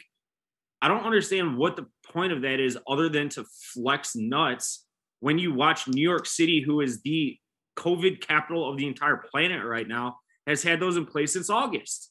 Like, it's so like they're throwing shit at the wall, and I'm over it. I'm done. You know. Hopefully, 2022 means that we get back to some normalcy, because at this point, it doesn't seem like anything we're doing is working. So, I don't know. I just whooped the shit out of coronavirus. Come see me. It was the easiest thing I've ever gotten over in my life. Not saying that people aren't dying from it. Of course they are. But the only thing you can do is get vaxxed or decide not to. I don't understand anybody can walk into a Walgreens and get vaxxed right now. Anybody can. Vax. I've done it like 6 times. I just keep going. No, I'm fucking around. I'm not dead. But I'm sure people are. Like, people are like begging for more shots, because this pandemic has just rotted away the brains of all these assholes who think they're smarter than everybody. Vax. I love when Dave gets angry. My off the list, I'm taking it back to music, and it's live performances with backing vocal tracks. It is one of my biggest pet peeves on God's green earth. You watch all these festivals, like the Rolling Louds of the world, and like these rappers come out with full backing tracks. So you're basically just lip syncing and making noises over the top of it. I was watching a performance from Rolling Loud LA, and one of my favorite rappers on earth, Action Bronson, comes out. Not a backing track in sight, and just fucking destroys it. Like one of the best performances I've seen of the year. And then you watch every other performance from that entire thing. I hate backing tracks in general. Me and Kenny butt heads on this all the time. His band would run fucking, I don't know, like 3 laptops at a time, and they would, that's how they run. Like, I've never done backing tracks. It makes my skin crawl. I will add more people onto the stage rather than have a laptop keep me in time. I hate that shit. But off my list are backing tracks when it comes to rappers, because it just ruins the performance. It always does. Fucking hate it. Drives me nuts, dude. Dante, what's your opinion on that? I mean, I toured with an artist that had to use backing tracks, so who was it? I'd be kind of an asshole to say I'm against them. I mean, I think it depends. I think if you're playing an album cut and singing over it, it's different from being a solo performer and having, background vocals, especially if the original song has like multiple layers on like the hook or something, which is what, we did with Sammy and stuff. So I don't know. I think it's a case by case basis, but for a band, like, I don't understand why you would need it unless you're, touring 300 days a year and you're trying to keep, voices intact. But I mean, that was probably what Kenny was. Also, Kenny AWOL had so much weird texture to them, the way they did shit. They wouldn't be AWOL without backing tracks, I feel like. Probably. And I mean, Kenny wouldn't have had anything to do. So they had to keep Kenny employed somehow so he can click those buttons. But like we talk about LCD Sound System, I posted a video to the Instagram or to the Twitter the other day. They put 15 people on stage to be able to recreate all the shit they do in the studio rather than having one computer do everybody's job. I always think that's the coolest shit on earth. I want to see real people making music. That's just how I am. But watching Action Bronson perform and just absolutely rip a stage apart, and then watching like Gunna come on stage and just mumble over top of his backing tracks annoyed the fuck out of me. So that's my off the list. Get a little hateful for the last one of the year. But before we get out of here, let's just talk about 2021 music as a whole. Maybe list a couple MVPs here, maybe a favorite album, favorite artist of the year. Dave, I think I know your favorite album of the year. What is it? Was it Weezer? Yeah, I loved it. I still start to finish, it's fucking beautiful, man. It was such a good. It's OK Human, right? Yeah, OK Human. Yeah, it was awesome. I thought Medicine at Midnight was okay. Not their best, not bad. Agreed. Dolls was great. Donda, I couldn't get into. Not my favorite album of the year. What was the folk album? Taylor Swift. Oh, Folklore. Or Folklore. Yeah. Why did? Boo. Yeah. I actually liked it. I thought it was great. Whatever. I'm not going to argue. I love The National, who did a lot of the writing and production on that. So I'll give them that. But dude, how cool was it? Another memory from earlier in the year. We had Pete Lyman, the guy who mastered OK Human, on the week that the album dropped. That's true. Forgot about Pete. Good old Pete Lyman, dude. But he does. Mastering engineer. Really good at it. He is, dude. Getting Grammy noms. He got like a bunch of Grammy nominations this year. So shouts the fuck out Pete Lyman. Dante, some of your favorite albums of the year. I mean, I thought we were going like album of the year. Go album of the year. I don't know, man. If we're being completely honest, I think this year kind of sucked. I agree. Music-wise, which is really disappointing considering people had ample time to spend in the studio and at home writing and shit. You'd think we'd be getting like the best music fucking ever from some of these artists, but it's like the opposite. I think Taylor Swift's album was meh. But I think her re-recording Red was super cool. Unbelievable. So I think like if we're talking artists of the year, I think because, she technically released, 2.5, arguably 3 albums this year. One of them, which I think is her best, a re-release. I think, she gets that nod. But if we're talking album of the year, being completely objective, if I had to put money on it, winning Grammy, I would have to go with Sour. I agree. By Olivia Rodrigo. Not that, it's my favorite, but I just think in terms of. I think it's probably a layup. That's got to be on her favorite, right?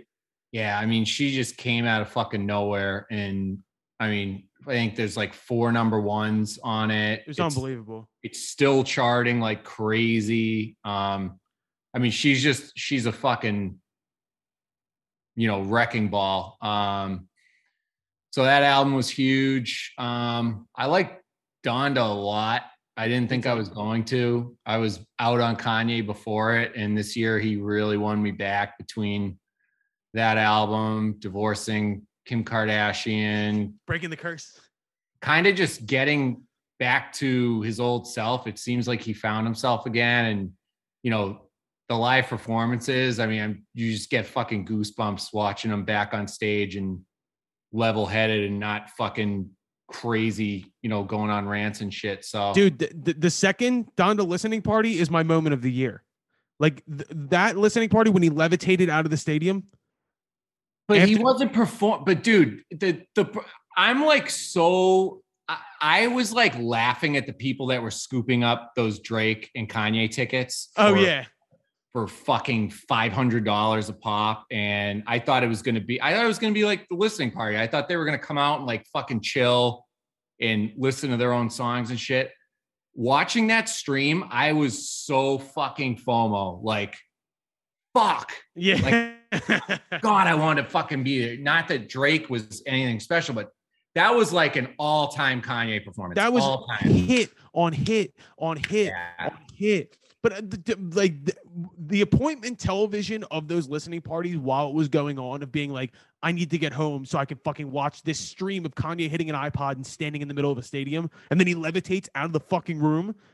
Come on, dude. That was Dante, you were at the third listening party. Yeah, it was a huge letdown, dude. It was like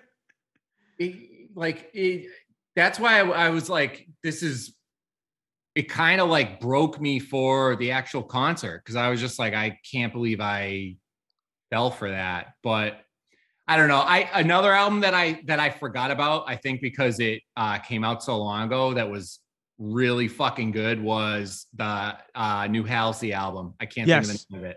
She's unbelievely talented. But like Trent Reznor produced it. It was totally different sound. She kind of went from like this Chainsmokers sound to this grunge. I don't want to call it grunge because it still had an electronic feel, but you could tell like Trent Reznor was behind the production, and her fucking songs were like dark and graphic, but full of like feeling. I mean, she's fucking awesome. So yeah, I loved her album too. Agreed. I mean, dude, I forgot about that record too. And I mean, I have a list of what I called my MVPs this year, like of records from each genre, and I'll run through these quickly so we can wrap this up. But on the rock side, The War on Drugs was my favorite record of the year. Yes, dude. Yes. I Don't Live Here Anymore was a fucking masterpiece. They are local dudes to me. They used to fucking hang around, dude. Bro, they're Philly. Yep. Oh, you got to get them on this show. I tried already.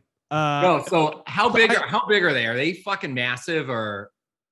They're a huge band. They've won the Grammy for Rock Album of the Year twice. Like, they're a big band. God. So they're fucking huge. But the thing is, I'm friends with their keyboard player, who I had hit up and said right when they were dropping the album, yo, come on the podcast. He said, yo, I'm boring as shit, but if you want me to reach out to Adam, I'll send it to our Adam Granduciel, who's the singer. I'll put him in contact. Their PR person got back to me and said, Adam's not doing interviews right now. That was the only reason that didn't happen. We got a yes from their keyboard player, but a no from the rest of the band because they were busy or some shit. Fucking PR people. Fucking PR people. Suck. We will get them. Fuck. I was bringing up Bruce Warren, who's like my fucking musical dad. And him and Adam are really good friends. So I want to get an opportunity to get Bruce and Adam on at the same time and talk shit, because he's the biggest Springsteen fan other than myself, I think I know. So that would be great. Yo, go back to this. I want to hear you talk about this album, though, because that Don't Live Here Anymore song is one of the best songs I've heard all year. I've been intrigued to watch The War on Drugs grow from this very experimental, long-winded 7-minute song band, which they still are, to writing what I consider modern classic rock. Adam just has a really great taste for chorusy guitars, big choruses, and just like actual fucking music. But I Don't Live Here Anymore, the song with the big Wilson Phillips harmonies in the background. Are you fucking kidding me in 2021? Like that record was a great classic rock record made today. On the other side of the rock realm, Royal Blood, who was one of my favorite bands on earth, put out this record where they had been this two-piece grimy fucking blues rock metal band from England, and they bring in these like disco lines behind it now. Love that record. So those are my 2 rock records of the year. Hip-hop wise, I had 3. Tyler, the Creator, Call Me If You Get Lost, I thought was the best, most kind of in the pocket. I don't know, Dante, are you a big Tyler guy? No, we've had this discussion before. Yeah. I think he's talented, obviously, and this sounds cheesy, but I respect how much artists I respect him, if that makes sense. Like every fucking amazing lyricist like respects the fuck out of Tyler. So I respect him for that, but his art, I'm just not. Like the whole gore thing is not like. Well, I mean, that was the cool thing about he's grown past that now, and he just wrapped his ass off on this record. But the thing I love about Tyler is he has a reverence for the past. Like he understands and knows his history and how to create and kind of like build off of that. His love for Pharrell and Kanye and Lil Wayne and all these people. I love that. Griselda. Everybody in the Griselda camp, we talked about this with Andrew Barber, but like Mock Hami and fucking Benny the Butcher, who obviously did a song with Pardon My Take, which I thought was awesome. Fucking Westside Gun and Conway all had great years, keeping everything alive. And then I thought J. Cole's record was great. I love J. Cole. I don't even put Drake or Kanye in the top 3 for me as far as like MVPs of the year. I love both of them. And Donda has way more re-listen value. Dave, are you happy about that I didn't put either of them in my top? A little bit. Proud of you. From the countryside, I put Eric Church because I really thought his record was great. And Casey Musgraves put out another great record this year. Those are kind of my 2. I listened to her record yesterday. Or no, Casey. A couple days ago. It was really good. It was really Casey. good. I mean, Golden Hour, I think was the name of the record before. That was my favorite fucking record she's done. I thought that was outstanding. But I thought the new record was great. On the pop side, Silk Sonic, we can't forget the fuck that happened. I love that record. Shouts out Anderson .Paak and Bruno Mars. And then Olivia Rodrigo, of course. Like that was the biggest record of the year. I didn't like her. I didn't want to like her. I didn't want to latch onto that. And then because I was like, there's no way she writes these songs. These are way too developed for an 18-year-old to be writing these songs. And I knew she had a co-writer named Dan Nigro, who was a part of an emo band back in the day. And then I watched an interview between them where they showed how they built Deja Vu. She wrote that fucking song. Dude, I know. Like she is, I mean, she's super emo, like teenage girl, obviously, but she wrote all her shit about like her fucking like life and relationships and all that. I mean, she's fucking talented, dude. She's got a great voice too. And she plays the piano and the guitar. I watched the performance that she did at Austin City Limits, and she was fucking awesome. And there was like a bunch of like teenage girls like crying in the crowd. It was like watching Beatlemania from like a flipped perspective. It was really cool. I thought she was outstanding. You know who I think is like on her level? She didn't release an album this year, but I think is just as fucking incredible. I think she's like 15, maybe 16. Is that Tate McRae girl? No idea. From Canada. Gonna have to look it up. She is unfucking believable. She sang that song, You Broke Me First. I'm gonna have to look it up. It was huge this year. Wow. Okay, I missed one thing this year. You're gonna get off this and be like, oh my God, how did I not know what that song was? You know the song. But yeah, right. She was like 14. She wrote this song and she's from Canada. I think fucking Bieber put her on or something, and she's gonna be a megastar. I trust your opinion, Dante. I do. The last 4 I'm going to throw out there from different genres. R&B. Arlo Parks is a 21-year-old artist from fucking the UK. Put out an amazing record this year. Jasmine Sullivan, Philadelphia's own, has had this amazing, huge voice for years. This great R&B singer. She put out this really great project called Home Music this year, which was just fucking outstanding. She also had a great feature on the new Rick Ross album. Just want to point that out. And then Lucy Dacus from the indie side put out a record called Home Movies this year that was outstanding. And then Japanese Breakfast. I brought her up in one of my past videos, but I fucking love her. It's great. I got to open for her and Hosier right before the pandemic, and she was just fucking incredible. So those are kind of the picks this year. We're running out of time here. We're going to move on. I'm excited for 2022. I'm excited to get back on the fucking road and play more shows. I got more music dropping. We got so much to do on the podcast, more fucking traveling. I want to get in a room with you guys again.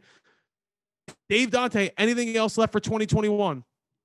Yeah, we're going to fucking come hell or high water. We're going to get this bitch official. You got it, motherfucker. We need to get into a room together again soon. I think that is the magic content, and I'll make it happen however I got to do it. Yeah, we gotta figure out a way to do a backstage episode with Dave on stage performing with you at a show, and we gotta get Kenny's ass there. And that I'll tell you one thing that does need to happen though. I was talking with Mark Agnesi the other day from Gibson. We should do some content, Dante, now that the backstage thing is happening at the Gibson Garage in Nashville. Wait, who is it? Mark Agnesi runs Gibson. Oh, I hate that guy. Doesn't matter. He's been a fan. He's been a fan. I don't know who it is. Oh, okay, cool. Mark Agnesi is the brand manager for Gibson. He's been he's been on the podcast before, and he wanted us to come down and shoot at their new facility on Broadway in Nashville. I think we should do. Oh yeah, they just moved. Yeah, he wants us to come down and shoot in the Gibson Garage. Sick. So we need to get some. I mean, we can't pass that up. Agreed. We can all right, let's see who's coming to Nashville to perform in the next few months, and let's double up, make a trip like out. On the guest list, on the road, motherfuckers. We're gonna make it happen. I love you guys. We'll be back obviously next week for the first episode of 2022. Big thank you to Congos. Big thank you to Kenny Carkeep for not showing up today, so the episode was good. I love you guys. Happy New Year. We'll see you in 2022. Happy New Year, everybody.